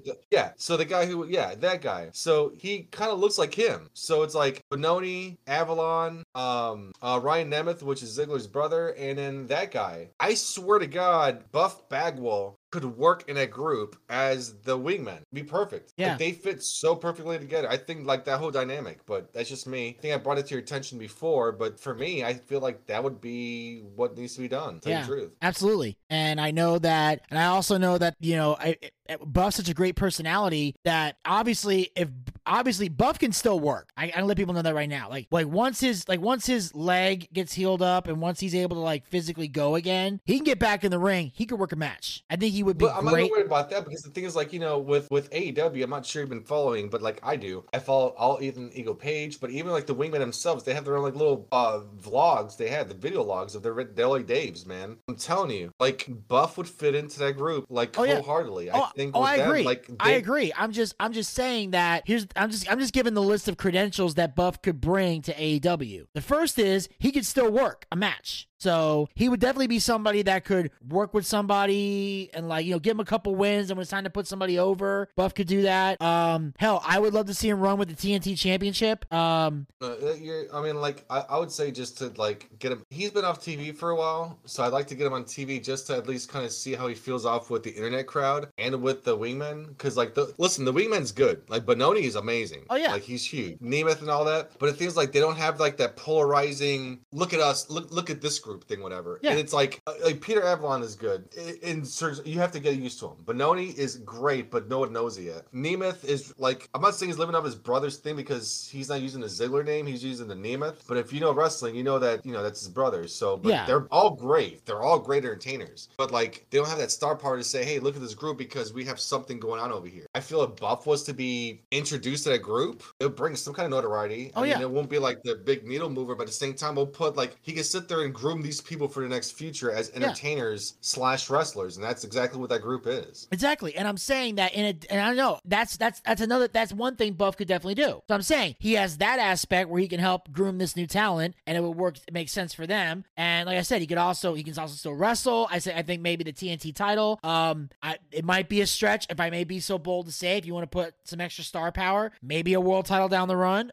I know that's asking a lot, but at the very least, TNT champion, if that's as high as you want to, I think at least there he'd be great. Also, putting him with that group, the Wingmen, that's another aspect where he can contribute. And the best part is, he could be part of those vlogs. If you want to do stuff for Being the Elite, he's got a personality. He can do Being the Elite sketches too. So there's definitely stuff you can do with him. I think like interactions between like Buff and John Silver would be fucking hilarious. Yeah, like, I think that'd be great. Because like Johnny Hungy with the whole like, okay, is he gay? Is he not gay? Whatever though. But like him being between Buff, he's like, Buff, you've got the stuff that I want. I'm gonna stuff my muff all over your buff. Like John Silver being John Silver. I mean, like I think the chemistry between those two alone would be fucking amazing. Yeah. So I'm saying Buff can bring an entertainment aspect in other ways. He can wrestle, he can talk, he can manage a group, he can work with a group. Like there's so much he could do for AEW. And I feel like it's something that I would love to see TK capitalize on, because I feel like I'll talk to TK. Yeah. We're pretty good. We talk on a daily basis. We Exactly, all know that. That's gospel, Oh yeah. And one last thing we'll clear up here before we move on to the next topic. Michael Long posted this on the Rebuilding Buff Twitter page the same day the video came out on YouTube of them talking about the rehab thing. He said, "I want to clear up some rumors that are going around based off the video that has been used on news sites. Buff was 100% not intoxicated during the podcast. I would never let Buff record or release anything if he was. And I want to second that by saying neither would I. I always check with Buff before he records anything. I make sure he can talk. I make sure he's not slurring. I check everything there because, I'll admit sometimes when Buff's, sitting on the couch, relaxing and unwinding, he might, throw a couple beers back while he's watching TV. Who doesn't? That's a drinker. But I make sure he is sober before he does any recording. Then when he's done recording, if he wants to unwind on the couch, so be it. He's not going anywhere. He's relaxing. But I make sure he is like that at all times. And he does it too. He checks himself as well. I just double check because my job as a manager is to make sure he is ready for the podcast. So he was not intoxicated during that interview. So you can stop that fake news shit. Anyway, on that note, we'll move on to the next article here. We got Hacksaw Jim Duggan diagnosed with prostate cancer. WWE Hall of Famer Hacksaw Jim Duggan has been diagnosed with prostate cancer. Duggan underwent emergency surgery on October 20th. His wife, Deborah, released the news on Facebook. Back where we don't want to be, she wrote. Please pray for Jim and his doctors as he has had emergency surgery this morning. Thank you, Deborah. Feeling emotional. Hacksaw Duggan was in good spirits after undergoing emergency surgery. His official Twitter posted an update on his condition after the procedure. Out of surgery and back in his room, everything went well. On Thursday, October 28th, Duggan posted a video on Instagram announcing that he has been diagnosed with prostate cancer. He'll undergo cancer surgery on Friday, October 29th in Charleston, South Carolina. Duggan said his wife will keep everyone updated on his recovery. He thanked everyone for their thoughts and prayers during this difficult time. Yeah, you never want to hear about your heroes. I like Hacksaw Jim Duggan. I'm not saying like I was the biggest fan of his, but... Yeah. And then obviously in 2011, he was inducted into the Hall of Fame. I know because I went to the ceremony. He also was the first ever winner of the Royal Rumble in 1988. And also in WCW, he was the United States and television champion. So he did have some good career highlights. And obviously we wish him the best of luck. And we hope he gets better soon. Most definitely. And in other news, we've got, I just found this out. Jim Ross is back in the news. Oh boy. Jim Ross opening a cannabis farm in Oklahoma. Really? Yes. AEW play-by-play ace Jim Ross is in the process of getting his cannabis farm off the ground. Ross is known for dabbling in ventures outside of wrestling. He has been successful with his own line of seasoning as well as his sauces. He once owned 2 restaurants and hopes to open a bar if he can somehow make the time. One business that many didn't have on their bingo cards for JR is the cannabis industry. During the latest episode of Grilling JR podcast, Ross revealed he's opening a cannabis farm in Oklahoma to grow marijuana. My youngest daughter, her husband, and I, and another guy, a lawyer, are getting ready to start a cannabis farm. We're looking at the working title of Black Hat Farms. I bought some land in Oklahoma recently for the grow houses and all the things. That's going to be their life. That's a big deal. She's got a great job in marketing. She's not going to quit that. I wouldn't even let her consider that. So I'm excited about that for my kids. I figured out it was probably smarter to leave them things while I was alive and sort through all the heartbreak and the minutiae and the legal stuff, that the probate courts and all these things after I was gone. It's going to be hard enough after I'm gone simply because I've got so much memorabilia. I need a clever, creative way to have somebody that knows what the hell they're doing come into my home, inventory my memorabilia, then figure out the best way to pare it down. Ross has been busy with commentary duties for AEW since 2019. JR was recently diagnosed with skin cancer, but he hasn't let that slow him down in the booth or with his own ventures. JR has beaten skin cancer in the past. By God, buy my weed. You're going through that table. You're gonna need some weed for that bag. So why don't you get some of JR's barbecue, HBD, CBD, Delta 8 fucking weed? Because we're gonna get some weed. What? We're gonna get some vapes. What? We're gonna get some one shots. What? And take some of that barbecue sauce, slap it all on your fucking lips, and speck onto that fucking Delta 8. Because Jim Ross's barbecue fucking weed is coming to stores near you. Boomer Soomer, we're getting some weed sent out there by good old J.R. Ross. So get grilling on your mind, on your belly, eat some barbecue, and get yourself stoned because Jim Ross said so. All right. And, but yeah, so I think that's kind of cool. Jim Ross wants to grow some cannabis. I think that's kind of cool. I wonder if marijuana has helped him with his Bell's palsy at all. You know, I believe it does. I mean, a lot of people want to sit there and the detractors, the people who obviously smoke are going to be, yeah, it's definitely going to help out. But the people who are against it are like, I don't know, it's weed, man. Like, it just now became legal, sort of, kind of. But, it's got a lot of benefits. Do your own research, man. If you just follow, what the TV narrative tells you, it's not going to work. But, I mean, for me, it works. To go to bed, for backaches, whatever. If you're an adult, you know yourself, you want to get yourself stuck on back pills and pain kills, whatever, take some weed, man. Weed's going to make you all right. I'm just saying. CBD or whatever it takes you to get you through the night. Yeah. Through your pain. You're an adult, you can figure it out. Don't abuse it. Like anything else. Alcohol, it's good to a moderation. If you drink too much of it, you become an asshole. When it comes to weed, don't be the guy where you go into his car and it just smells like a fucking reefer blunt. You don't want that shit. You know, do it in your own time, be happy, do whatever. Live your own fucking life, but at the same time, don't be a fucking asshole about it. That's all. Exactly. And the thing is, I actually found something interesting. Jesse Ventura, staying on the wrestling topic, did you ever hear about that book he wrote, Marijuana Manifesto? Can't say I have. Well, to my knowledge, it's the most recent book he put out. It was a couple years back, but he talks about the history of marijuana, and he mentioned something that most people probably didn't know, but the government definitely doesn't want you to know. Marijuana at one point was the economic backbone of America. Oh, apparently, wow. George Washington, Thomas Jefferson, a lot of politicians grew and sold marijuana, and that marijuana was used to make paper. It was a manufactured thing. They actually it was made for clothes. Yeah, flags. Yeah, I got you. Like the Constitution was made from marijuana, and so was the original American flag that Betsy Ross made. And yeah, that's what I'm saying. America was built on weed. And it lasted until, do you know what stopped it? Go on. The cotton gin. Motherfucker. Before the invention of the cotton gin, marijuana was used for everything. Then they invented the cotton gin, and cotton took over. Just wait a cotton pick a minute. You're telling me cotton ruined weed? It didn't necessarily ruin weed. It just replaced it as they made more money with cotton than they did with weed back then. But I'm just saying, if George Washington, Thomas Jefferson were alive today, they would be raided by the DEA and they would be considered major drug dealers. Huh. Like, that's how. Who'd have thought? Yeah. So basically, marijuana, and then it talked about how he became an advocate for marijuana after his wife, because his wife developed epileptic seizures and was seizuring 3 to 4 times. I think it was either a day or a week, but it was really bad. Oh, wow, that's tough. And that's tough. I'm not sure you've ever seen that. I'm not sure you've ever seen that stuff in real life, but it's not a fun sight to watch. Yeah. It's hard to watch. Even not only that, though, trying to console a person who's going through it, you can't. It's like, I don't care who you are, you can't really help somebody through it. You just have to watch them go through it and then console after and say, hey, it's gonna be okay, but it's not, because the change already took place, you know? Yeah. And they put her on 4 different pharmaceutical medications. None of them worked, and they had horrible side effects. So out of desperation, he took his wife to Colorado, where they got medical marijuana, and it was done. They put 3 drops under the tongue. She takes a pill in the morning and a pill at night, and within a month, no more seizures. Yeah, it's crazy how that happens, right? Yeah, and to this day, she is still seizure-free. Huh. You find something and you stick with it, regardless of doctors or whatever. So exactly. But yeah, that shit happened. And then in other news, we got this kind of ties into something that Elvis and I also talked about on the phone during our long front conversation.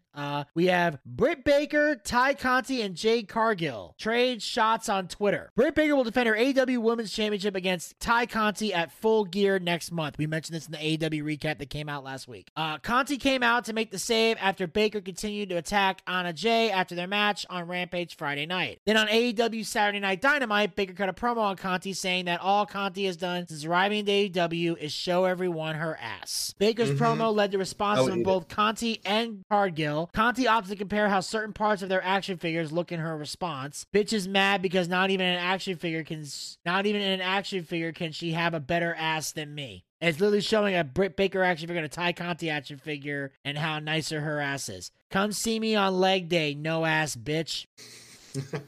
And then Britt Baker writes, baddest bitch on the block. Jay Cargill says, Brittany, you can't hold a candle to how I look. My face alone looks better. Let's not talk about your ass. So it's petty high school shit then. Yes. And then Britt Baker responded by saying, your tweets are as bad as your promos. I was the baddest bitch on the block before you even decided you wanted to play wrestler. No one mentioned looks, but that's literally all you have, so I get it. If that was an attempt to body shame my ass, go ahead and kiss it. Oof. Wow. That's some heat. Yeah. That's some heat, motherfuckers. And then Jade comes back with body shame. The queen of talking about everyone else is playing the victim. Brittany, please. I can't help that God bless me with great looks. Also, you have to answer back to Ty Conti's tweet. Scared much? Damn. So there's a little bit of a cat fight going on here. Yeah, but let's face it, Cargill sucks, dude. I'm sorry, she sucks. She sucks out loud. She even sucks at Twitter. And I'm not even on Twitter, but she sucks at Twitter too. I'm like, oh, you're trying to be snappy? No, you're not really that great at it. Yeah, Ty Conti's got a great ass. She's like the Tony Storm of fucking AEW. That ass. Oof. Area code. At his own. But Jade trying to get into the game, like I guess, whatever. Britt Baker, yeah, she's got some faults when it comes to the looks department, but it's not about that, I guess. It's about playing your part, know how to use it. You know what they say. It doesn't matter the size. It's about how you use it, I guess. That's what some people say. I'm not worried about that. Well, she's obviously got some skills if Adam Cole keeps her around. Well, obviously. Yeah, I know. I mean, you know, loves a trickle thing whenever. You see Adam Cole as this polarizing figure, but he could be very insecure person where maybe Britt Baker's the best he could have. Who knows? I don't know. Who knows? I don't know. It's weird, you know, but nonetheless, he could be pinning shoulders on mats and fucking gym rats, but at the same time, he's doing Britt Baker, so that's what he got going for him. So as long as he's happy, that's all that matters, you know. You never know what love is. Like, you know, love could be a receptionist or the person who works at McDonald's. You never know. She could be the girl, you know, selling you fucking drywall at Home Depot. You don't know. Oh yeah. Well, as I mentioned before, Elvis and I had an interesting chat about the AEW women's roster phone. So before we get to that, we'll play. We played a little. Basically, here's what we did. We looked at the entire women's roster and played a game of fuck, marry, kill. We looked at the whole roster and decided who we would fuck, who we would marry, and who we would kill. Now, before we give the overall answer, I think with these 3, we should play that game. So Elvis, you go first. Britt Baker, Ty Conti, Jade Cargill, fuck, marry, kill. Make your choice. This is gonna sound bad, but I'm gonna say it anyway. Ty Conti, I definitely marry that bitch. Because God, yeah, that'd be amazing. Ty Conti with that ass all day, cooking me fucking rice. I'm good. I probably date Britt Baker because she's too much of an egomaniac. She'd probably fix my teeth and I'll call it a day. And I'd probably fucking kill Jade Cargill because she's fucking worthless. I mean, she sucks at loud. I'm not a fan of hers. I mean, but I wouldn't really kill her because I don't feel I should kill anybody. But given the premise and the parameters of what you're giving me, given that choice with a gun in my head, because I have one right now, I'd marry Ty Conti, I'd date fucking Britt Baker, and I'd fucking stab Jade Cargill in the fucking heart. For me, I would definitely fuck Ty Conti. Oof, go on. Heartbeat. That's my wife. Be careful. I would. This is a tough one. I would probably marry Britt Baker. Oh wow. Just because I would just because like I said, she's good looking, but also I could use the dental insurance. So Oh wow. I get a free. Go on. You get a discount on dental care. You never know. But at the same time, would it be the same thing if you just fucked her or dated her for a bit and then call it a day? Well, no, because if you marry her, then you know. Because then, first of all, women do more for you if you wife them than if you fuck them. So it's. By the time you're fucking them, that's yeah. That's what I'm saying. Like I'm married. You're looking long term. I love that.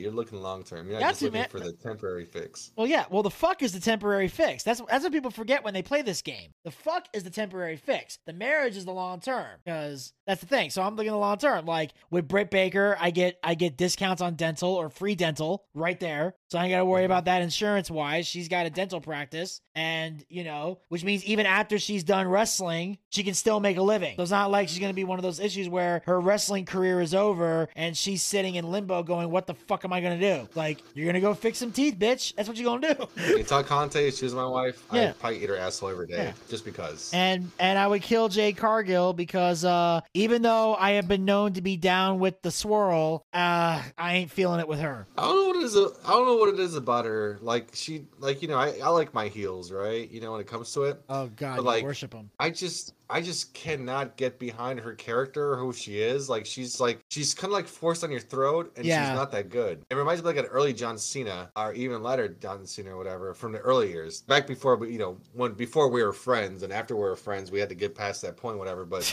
when you have a certain character that's shut on your throat, it's kind of like, why are you doing this? Because I don't want this. Like I don't want this at all. It's funny you bring that up, because I just realized I thought of something. Go on. We went through a phase in our friendship at one point where you hated John Cena, and I did everything I could to convince you he was great. Now years later, the shoe's on the other foot, because I fucking hate the Elites, and you keep trying to convince me that they're great. Oh wow! Like realize that we flipped the script, bro. I know, because I'm trying to sell you on something. I'm trying to sell you on goods that are good, and like you're trying to sell me on the goods of John Cena. I was like, there's nothing that's gonna make you convince me one way or another about John Cena. And sure enough, like after like years and years and years and years and years and years and years and years and years of persuasion, and it took time for him to be off my screen to come back on. And I'm like, oh, now I like him now. I get it. No, actually, you know what though? It actually happened after that CM Punk match. That's when it took place. That's when I think you and I respectively came to terms with each other's affiliations for our wrestling, because I think like you and I, even though we butted heads when it came to decisions and who we stood for, it wasn't until that CM Punk match with John Cena where I was like, okay, I respect him now. Yeah. I think the same thing could be said about you and CM Punk as well too, right? I mean, yeah, I didn't really hate CM Punk. I was just kind of like, like my big thing with him was like it's one of those things where he felt he had a lot to complain about, and I didn't. I mean, obviously there was some issues behind the scenes, like, his like health wise, he had some complaints that were valid, and and all that, maybe. But I felt like, dude, like, but the way his attitude was, he acted like he had nothing, and it's like, dude, you were a multiple-time world heavyweight champion. You main evented a ton of pay-per-views. Like not WrestleMania, but not WrestleMania. But I'm like, okay, so your biggest gripe is you weren't the main event of WrestleMania. Yeah, but you weren't jerking the curtain either. Like you were, you had high-profile matches at WrestleManias. Yeah, okay, so you weren't the main event. But I just felt like the things he complained about were stupid or petty. That was my issue. But I never once questioned Punk's ability in the ring or ability on the mic, ever. I always knew he was good. He's easily said from a person who was like looking at everything from a John Cena perspective. The person who's a true Punk fan is kind of like, we saw through it. I was like, no. And I understand where you're coming from. I totally do. But at the same time, with his time, I was like, that was his fucking time. That was his summer, and it got ruined. And that's a different topic for a different day. But nonetheless, you're right. I mean, he was pissed off, but it was legitimate. But it was like for different reasons, and there's a lot of reasons that's well documented, and some that's not. Nonetheless, but here's the funny part. Eventually, Elvis came around to liking Cena, which means which took forever. So who knows? Maybe 10 years from now, I might want to go to a super kick party. Who knows? In 10 years, I may be saying to all a good night. Bang. I might. Oh wow. I could do it in 10 years. Let's see. 10 years from now, let's see if I'm a fan of Kenny Omega and the Bucks. I may very well be. Well, technically, since I've been building them up before AEW started, we're looking more like 8 years now. let's be fair with the timeline. Okay, you want to give it 8? You want to go with 8 instead of 10? I'm going to 8 because I've been building them up for 2 years so far, even before AEW. So you think so? Yeah. All right. So you got 8 years. Let's see if it happens. All right. You're here to hear first. So now that we got that one out of the way, we can do the overall roster. I think we got some time. Yeah. So the whole women's roster. Fuck, marry, kill. Elvis, go. Oh my God. Okay. This should come to no surprise to anybody who listens to the podcast. Who would I marry? Sheeta, hands down. Okay. Definitely. Sheeta, that's one. Number 2, who I date, or fuck, whatever you want to call it. I definitely have to go Chris Stanley or Ruby Soho. I'm gonna go Chris Stanley. She just seems like it'd be fucking weird and awesome. I'd be down with it. Who I fucking kill, based on principle alone, it'd be fucking Riho. I'm sorry. You were the worst women's champion. You're the first one. I still hold a grudge to that though. Kenny Omega, you couldn't make a worse decision. I just never got behind her. I couldn't understand why she was champion. So I definitely kill her. That's it. I'm done. All right. Okay. So Sheeta, Statlander, and Riho. All right. I'm gonna go with I would fuck the bunny. Oof, go on. Go with the bunny. I would marry Brandy Rhodes. Wow, that's a good pick. Why? Yeah. She from what I've seen behind the scenes, she definitely likes her role as a wife and a mom. So she's got that, she's a woman that doesn't have a problem. I mean, obviously she's a strong person. She's independent. She makes her own money. That's good. But she's also a woman who's not afraid to be a wife and not afraid to be a mom, and I would like that, I obviously, like I said, if I ever got married, I would want a woman who obviously, has a job, wants her own dreams and ambitions, and I'd be cool with that. But when it's time for a wife to be a wife, just like it's time for a husband to be a husband, I want to make sure you're at that point, So, or for a mom to be a mom and a dad to be a dad, there are some traditions that I still believe in, and Brandy seems to embody all that. So that's why I would go there. Again, long-term thinking in the marriage department. And as far as who I would kill, well, to avoid controversy, I'll skip one particular person. So I'll just go with Abaddon. Why is that? Because I've never seen it without makeup, but that is the creepiest shit in the world. Yeah. I'd probably kill Abaddon. I don't necessarily hate her, but there's not a lot of women on the roster that I would hate enough to kill. Unless they sign a certain individual that may be leaving WWE. But other than that, I ain't looking at... There's nobody here that I really hate. There's no females on the roster that I really hate that much. That's the thing about the women's roster. There isn't a girl that I really, really hate. So I'll just go with that. Same way too. Right. So let's see. We got time. Do we have time for another wrestling article, or should we move on to the news? Move on to the news. Move on to the news. Okay. Mm-hmm. Let's see. Oh, I want to talk about this one just because it represents one of the most classic moments in Boochcast history. Reese Witherspoon revealed Legally Blonde wasn't allowed to film at Stanford University after learning the school made an exception for another project. I saw this article and I went, I have to do this.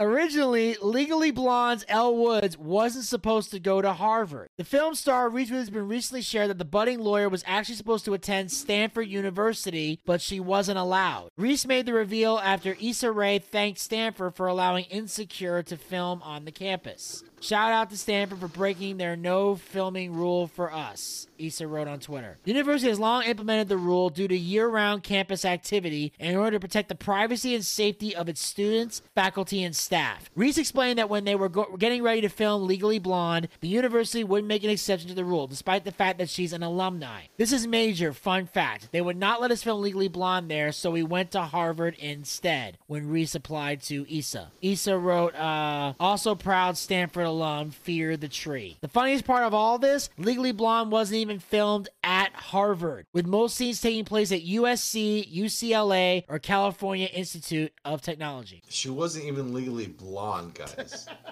She was not legally blonde during the whole series. It's so crazy. And she legally couldn't be even going to Stanford, apparently. So, it's almost like this character had to go through so much. But why the fuck do we watch the movie? What do we even care? Oh, my, I don't know. I'm going to lose it. I'm going to lose it. It doesn't, it does not matter. It's not even a real story about people that aren't real, who weren't even supposed to be legally blonde during the whole time. Jesus Christ. I could go on, I could go on a tirade about this. I feel like I've done this shtick before. before. You did when we did the sequels, and there was a talk of them potentially making a Legally Blonde 3, and you just got the angriest you've ever been, and you had this like nasal voice, and it was funny as fuck. It was one of those things like it happened in a moment. I wasn't even thinking about it, and when it happened, I was like, "Yep, I just went off on Legally Blonde." That was only a moment, guys. You couldn't see this in the studio because you heard the audio. If you heard the audio, you know it. But in the studio, I damn near fell out of my chair because Elvis was sitting in what he likes to call the captain's chair, and I was in the Oh yeah, it's just to put a little thing, whatever. So Vinny has he's got a couch back there, but when you get close to the computer to write, or when you're supposed to do a podcast, now you guys know my voice is not really, it doesn't project like the way Vinny does. Vinny can sit there and be like, "All right, guys, it's the Boochcast. Let's get this thing done," but his voice echoes through the wall. Like you could hear his voice everywhere. Like you could be next door and Rhiannon would be like, "Vinny, shut the fuck up. I can hear you, motherfucker." Right? But my voice, it doesn't carry as much. So when we start doing like the volume checkpoints, like, you know, like check 1 2 1 2, my voice always came out lower than Vinny's. So I have to sit in a chair, but he's got 2 chairs. And the thing is, it's really conflicting me. It's really conflicting me because the chair he sits on is a CM Punk chair he got from Hell in a Cell, and I got the captain's chair, which is a leather chair, but it's comfier. I'm like, Vinny, I gotta sit in the captain's chair. And I'm really every time I sit in that chair, I'm always in a pickle because I'm like, I want to sit in that chair because it's CM Punk, but the thing is, this chair is so much more comfier. I gotta sit on this one. And the CM Punk chair doesn't have any arms on it. So when I damn near fell out of the chair, I literally almost fell out of the goddamn chair. I had to lean on the desk to keep from falling because I was just laughing so hard, like Elvis and going like Legally Blonde, and I just fell out of the goddamn chair. It was the funniest shit I ever seen. It was great. I'll never forget that. It was like one of those moments where like we were recapping movies coming out and all those different things, whatever, and I had some little spark moments. But for some reason, League of Blonde 3, it really got to me. And if you haven't listened to it, go back in our archives. But it was pretty spot on. It was pretty good. And Vinny was like he's like crying, like ooh.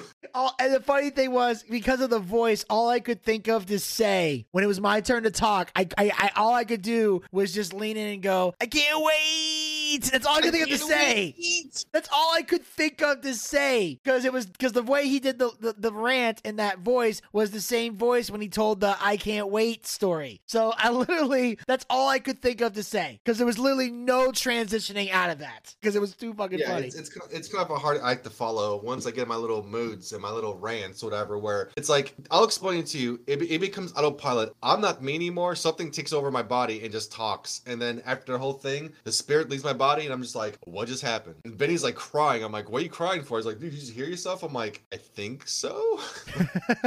Yeah, absolutely. And in other news, this is an interesting article here. It says here, men are sharing the biggest annoyances of being a guy, and some of their answers left me speechless. This is, of course, the writer of this article here, trying to find out what the person's name is. I didn't mention it. But apparently this person found this interesting. It's so when I think it's you just juice 22 on Reddit. He said when asked Reddit, male users of Reddit, what is the most annoying thing about being a guy? I felt compelled to keep scrolling. Here are some of the most thought-provoking answers. So some of these are our thought-provoking answers we're taking a look at here. So we got, honestly, I think the most annoying thing is the competitiveness of other males. Especially when it comes to women. I've been out with girlfriends and some dude will come up and brutally start hitting on her. We make it apparent that we're together and the ridicule starts. You're with this guy? I bet he really sucks at blank. I could be better than him. That alpha male shit bugs the hell out of me. Number 2, the fact that we're expected to have the courage to approach women at bars or wherever else, which wouldn't be so intimidating if the perception of said flirting didn't depend entirely on how attractive they happen to find us. We're told the worst thing she can say is no, but it feels pretty shitty when she and her friends straight up laugh as you walk away, or even worse, to your face. As someone fairly middle of the road in terms of looks, it's like, am I going to have a fun conversation, or is she and her friends going to laugh at me? Let's roll the dice. Most of the women I talk to who decide they're not interested are polite about it, and I appreciate those people, but some are just mean. And most of us guys aren't quite as emotionless as we're supposed to be. Having to deal with that makes us feel bad. Trying to shave those damn hairs on your Adam's apple without slicing your throat open. This is number 3. What the fuck? Number 4, you're expected to just deal with a lot of things that girls would get help with. Number 5, this might seem petty or dumb, but right now my fiance and I are planning our wedding. I'm super into the planning. Every time we meet with a vendor, they solely talk to her and ignore me entirely. Number 6, male eating disorders get zero attention. Number 7, the stigma that every every time I talk to a woman I don't know, I automatically want to date them. Like, fuck, maybe I like talking to women because men don't open up about feelings and women actually listen. Just looking for a friend, man. Number 8, shopping for clothes. I've noticed in every clothing store we have this small corner in the back of the store for our clothes. Then the rest of the store is 95% female clothing. Number 9, getting into very few no compliments about my significant other. I want to be told nice things about myself too. Number 10, being the person to go check out the noise that just happened at a creepy place, to probably be brutally murdered by some evil demon spirit. Baldness. Some can make it work for them, but most can't. Sucks to be you guys. Having to feel I have to stay quiet about the way I feel about my body. Men's swimming suits. The mesh on the inside rubs and shakes your upper thighs. The only solution is to either wear Speedos, gross, or underwear under my shirts while swimming. Being judged almost exclusively on one's financial stability in an economy that makes financial stability very difficult to achieve. Number 15, not being socially acceptable to carry a purse. What the fuck? Number 16, the assumption that because I am the father, I don't know or am incapable of taking care of my kids. People ask my wife all the time she needs to rush home when she leaves the kids with me. I am not a babysitter. I know what I'm doing. Number 16, we are expected to be sex experts. I have sex only once. Don't expect too much from me. Number 18, not being able to walk home alone at night in peace. I always get judged by people and women fear me just because I'm a man. Number 19, most girls expect you to pay for everything all the time. Been there, brother. Number 20, not being able to hide flaws as well as women can. Number 21, hearing girls complain all the time how hard it is being a girl. Because obviously boys have everything perfect. And because every problem that only a woman can fix. And finally, number 22, walking into a public restroom and getting your shoes stuck to the ground because of all the dry piss on the floor. Wow, that's quite the list. Yeah, found 22 things about being a guy that's weird. I mean, it is kind of weird, but we have these expectations of ourselves, but we're supposed to evolve, but still have these mannerisms. So, like, you know, I'm not getting into a debate about men versus women, rights versus whatever, but let's just say this. In my household, when it comes to stuff for the house, mostly my wife's in charge of it. When it comes to manual labor, I take care of it. We have an equal 50-50 relationship when it comes to bills, when it comes to cleaning, when it comes to whatever. But let's not get it twisted. If something hard comes up where I have to do, like, there's manual labor involved, like cutting grass, trimming edges, painting, hammering things, something's wrong with the car, I'm the person she calls to. When it comes to the house, which I don't think twice about, she thinks about it. But at the same token, she cooks, I clean. When it comes to our chores, I vacuum the house, she does the dusting, and she does the other stuff like the mopping of the floors and everything else. So it's an equal team on this side right here. But, you know, for the guys, we have a lot more expectations, especially the whole dating thing, whatever. Like the very first one you talked about, you know, you're a single guy, you want to go out there and you see this girl that you're kind of like, oh, that girl definitely looks great. So you want to go out there and talk to them, and you try to sit there. And first of all, I'm not sure if you girls know this, but before a guy comes talks to you, unless they're just a complete douchebag, before they come talk to you, they're contemplating this conversation in their head. Like, they're trying to say something where it doesn't sound like, I just want to fuck you in the mouth. That's let's just face that, okay? Like, you want to sit there and have a conversation where it's smooth, you get along, and everything's going well. And the biggest fear is obviously the stupidest thing, you know, the fear of rejection, because, you know, you don't want to go through that. But it's not really that. Like, you know, some people are nice about it, but some girls are kind of cunts about it, and you are. You girls can be cunts, and I understand it. You guys probably get hit on all the time. You guys look nice, and you get a lot of creepers come to you and say,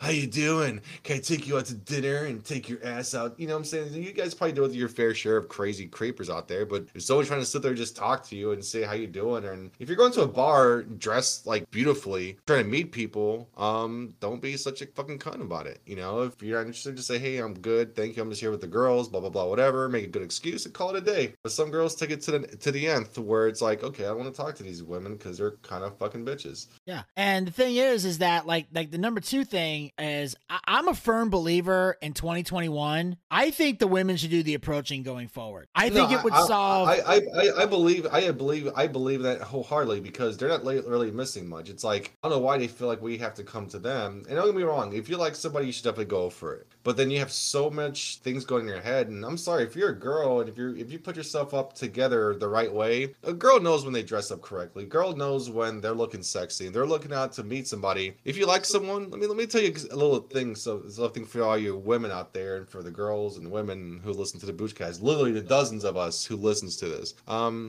Take your shot, man. If you like somebody, just go up to them. You know, you don't have to be all, you know, super slutty about it, though. You can just sit there and just talk to them and say, hey, how you doing? What's going on? You take all the pressure off. It makes the night so much easier. Like, okay, well, that was fun. Like, she came up to me and we started talking, started hanging out, had drinks, and or whatever you're at, though. We started talking, and we really hit it off. I mean, there's no pressure on you. I think the pressure's on the guys to get it taken care of. And don't get me wrong, if you're a guy, if you're out there, if you're like somebody, I say take your shot and do it. But sometimes if your fears overcome your willingness to go talk to somebody, and the girl sees that struggle in there and be like, you know what though, I'm gonna make it easy. I'm gonna go out there and just say what's up. At least be the icebreaker. Because sometimes all you need is just the introduction. After the introduction's done, they'll probably entertain you all night. But I don't know. Yeah, I mean, I'm just saying that based on the fact that it just becomes such a pain in the ass when guy with the whole thing about girls, guys wants to ask a girl out, girls do all the toxic masculinity crap and all the controversies going around the last couple of years. I'm like, you know what? Fuck it. The women should just do all the pursuing going forward. Make it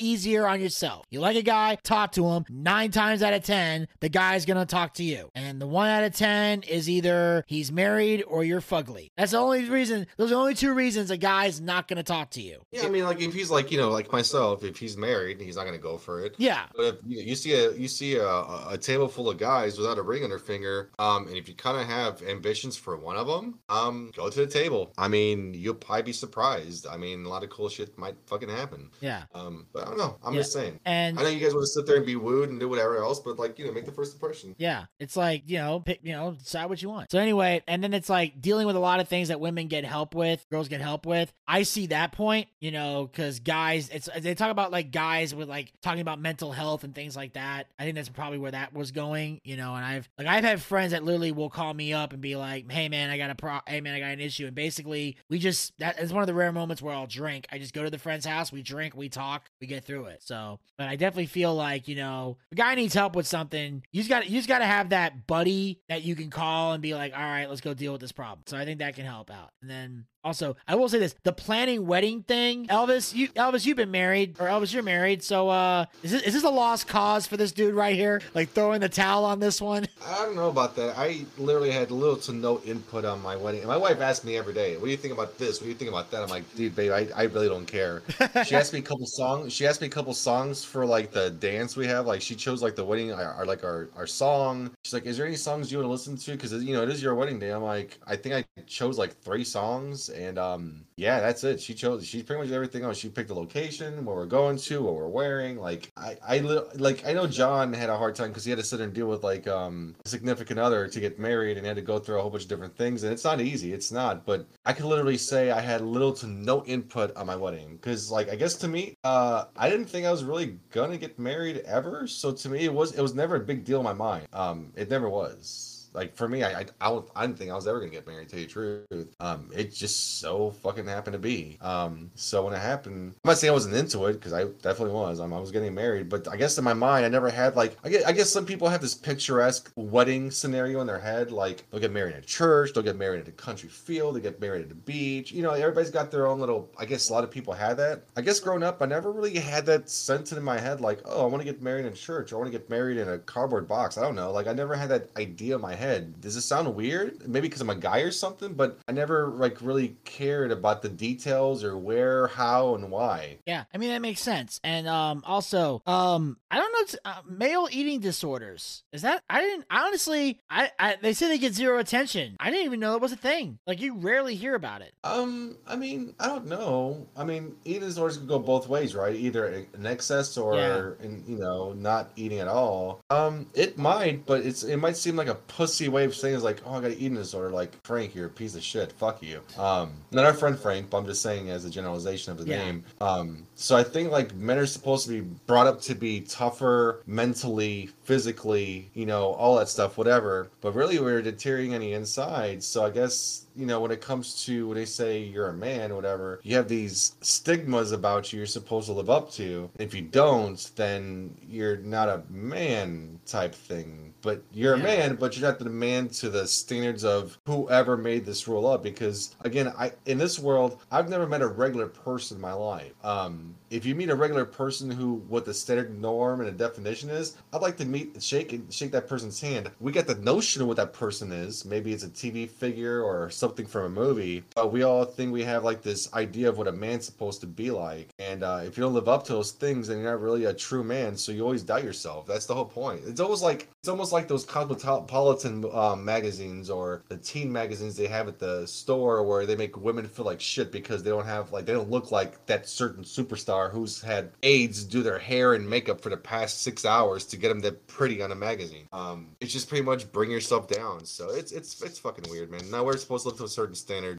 If you can't start a fire with just kindling or something, you're not a man. If you can't fish with just a shoelace, then you're not a man. You know, it's got all these stigmas on it. I don't know who made these, how they were put in place, but I guess you're supposed to live up to these expectations. If you don't, you're not quite the person you're supposed to be or to be lived up to, I guess. Yeah, it's crazy like that. And then of course, like they have other ones about I want to be told nice things about myself too. That's a big one too. Like compliments are very much a two-way street on that one. I like, yeah, that's I want to be told that I'm hot. You know, I want to be told it's like, dude, your ass goes for days, and like not just from dudes for once. That'd be great. Just, like I want to just walk down like to Publix, getting my roast beef like I do every Sunday. And some girl will be like, boy, you getting some roast beef? I really want some of that meat. I'll be like, damn, that girl's got a game. My wife's right there. Be careful, bitch. At the same time, I like your sentiment. I like it. Yeah. I'm sitting there like, grabbing some hot dogs and she's like, I want to grab some of them hot dogs. I'm like, bitch, my wife is right here. What is wrong with you? But thank you so much for the sentiment. I appreciate it. Yeah. You want, I know what you want. You want the type of compliments that make the chancleta come out. Oh God, yeah. Because Lee Marie's very pretty. So when we go anywhere, you always have guys checking her out. Whenever we go to Home Goods or to a restaurant or whatever. So she's always dressed to the nines. She always looks amazing. So you have guys always give her a look. But it'd be cool to have her grab me. And she's like, no, that's my bitch. Stay the fuck away. Keep your eyes. I think it's happened once or twice.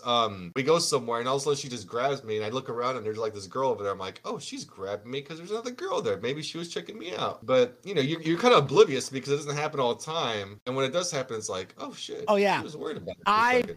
I've been anytime a girl has complimented me, I am fucking oblivious. I start looking for hidden cameras and shit. That's how insecure I am. She be sitting there like with her vagina waved out, her thong hanging out with the arrow says, Elvis, look, I'm into this. I'll be like, that's a crazy mole you have in your leg. What's going on over there? Let's get you to a dermatologist. I'm like, what the fuck? What's wrong with me? Why do I think this way?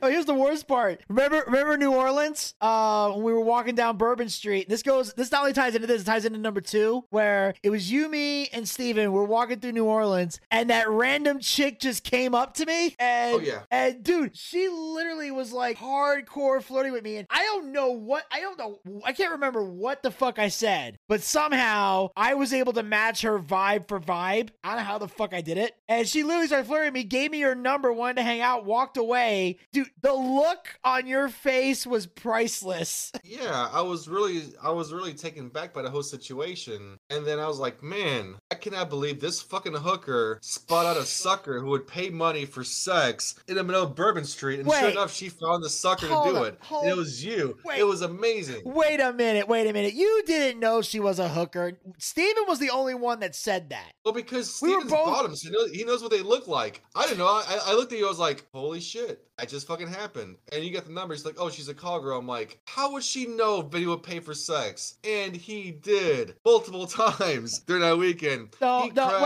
Wait. I paid once that weekend. He blew that bitch's back out. I did it once that weekend. I've paid multiple times in my life, but that was just the one time in New Orleans. He blew that bitch's fucking back out. Oh, totally. I was like, holy shit, Vinny. After I took the weirdest wrong turn of my fucking life. Yeah, it was kind of weird. Like, he told me to start next morning. He was like, yeah, I brought out a 2-inch Punisher and she fucking had it. I'm like, oh my God, Vinny, don't tell me about your sex life. What the fuck's going on? Oh, it was fucked up. All she gave me was the name of the street, and I put it in the GPS and I drive, and all of a sudden, because she's telling me she's staying in a hotel, I pull up, there's a fucking trailer. I look down at the address and I shit you not, I was in Mississippi. What? Fuck, I was on the border between Louisiana and Mississippi. I ended up in Mississippi. So you fucked her on the Mississippi border? No, what happened was I found I had the wrong address. I put in the address to the hotel and drove all the way from Mississippi to goddamn New Orleans. That's why I was out so late. I went the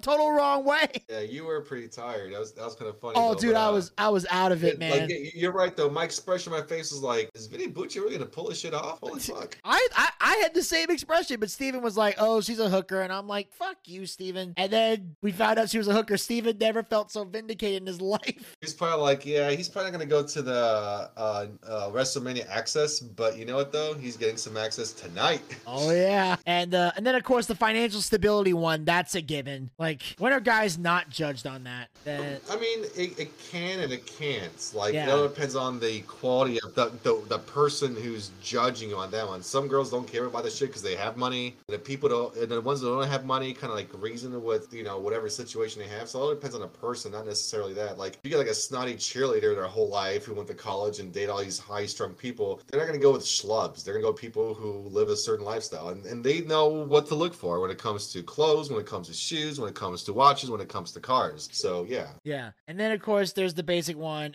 girls expecting you to pay for everything all the time. I had one girlfriend that was like that. Thankfully, the rest of them didn't have that mentality. But I was like, when I was in that relationship, I was like, Jesus Christ. Like, bitch, I'm a college student. I can't afford this shit. I do want to keep tapping that ass, so does it cost anything? I will pay cold, hard cash for that shit. Not at that time, but today, yeah. But yeah, so that's the craziness there. And I see we're getting down to the wire here.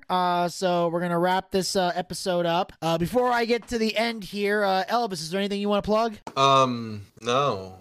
Do not follow me on Facebook. Do not follow me on Instagram. Do not follow me on YouTube. But if you want to be a fan of the show, follow the Boochcasts on all social media, YouTube, Instagram. Don't forget to follow our podcast on Spotify, all the major streaming sites for the podcast. Follow Vinny Bucci. He's a funny guy. He's got an Instagram and all that fun stuff. I got it too, but I'm not involved. I don't put shit on there. So if you follow me, it's very bland and vanilla. It's boring. I don't put any memes. I don't put funny videos. I just put shit on my family. So if you're in my family, it's like, you know it, you were there. And if you're not, you're gonna be like, oh, he just has a family. I'm very boring online, so very personable here, but very boring online. Follow Vinny. He's probably got a lot of inspirational quotes that says, "You don't know me until I'm pissed off, and by that time, I fucking hate you all." You know what? Marilyn Monroe. I don't know. Whatever. That was very much the old me. I mean, but at the same time, like, you know, just follow him for inspirational quotes for every day. Vinny Bucci, he will go off on social media. If you watch his videos, if you're on Facebook, you'll get to see him rant about everything and nothing. He'll get mad at the clouds for being too gray or too white, or the sky too blue or too gray. It'll rain for 2 days and say, why is it raining so much? But then it'll go like rainless for 3 weeks and he'll be like, where the fuck's the rain? He's that kind of guy, folks. Watch him. He's kind of funny. Yeah. So make sure you guys follow the Boochcast. We're on Anchor, Spotify, Breaker, and Google Podcasts. Pick your favorite hosting site and follow us there, or be a super fan. Follow us on all 4 hosting sites. We are on Facebook, Twitter, and Instagram. Facebook.com/The Boochcast, at The Boochcast on Twitter and Instagram. Get the latest tweets, photos, videos, content, all things of that nature. Make sure you subscribe to the YouTube channel. We are The Boochcast on YouTube. We've got a great stuff coming out, especially we have both Brian Pillman videos out right now. Ultraviolence and Nick Gage comes out this Thursday. So hit the subscribe button, ring that bell to be notified so you don't miss those episodes, as well as all the content that we currently have up there. Also, our Halloween video is up there. So if you want to do the Monster Mash, check that out. Also, make sure you guys are following us on Twitch at twitch.tv/The Boochcast. Our next live show will be November 21st, Sunday, November 21st, for WWE Survivor Series. We also have our D&D show, which we are still trying to figure that shit out, ladies and gentlemen. Life is kicking our ass, but we are doing our best to fight back. All I can promise you is it's coming, and we will not disappoint. So also make sure you guys support the show. Go to anchor.fm/The Boochcast/support. Support this podcast with a small monthly donation that helps sustain future episodes. We have 3 different levels. Each have prizes coming soon. You can go for 99 cents per month, $4.99 per month, or $9.99. Pick the site, follow us there. The money you guys give us goes towards the show. We upgrade our equipment, bring in big name guests, pay our bills, take care care of all the guys who work hard behind the scenes, including Elvis Delinsky. And of course, the leftover money will feed Zach ramen noodles and possibly get him laid. Unless Elvis has decided he wants to retract those last two statements. I don't know, but we'll think about it. But anyway, until next time, this is Vinny Bucci, aka The Booch, saying keep on living life and take care. This has been the Boochcast. We'll talk to you guys next time. Until then, Pizza, baby! Well, I see by the clock on the wall that it's time to bid you one and all goodbye. Goodbye. So long. So long. Farewell. Farewell. Adieu. Adieu. Be good. Stay well. Bye-bye. Keep warm. Relax. And eat. Take care. Stay loose. Adieu, mon vieux. À la prochaine. Goodbye till when we meet again.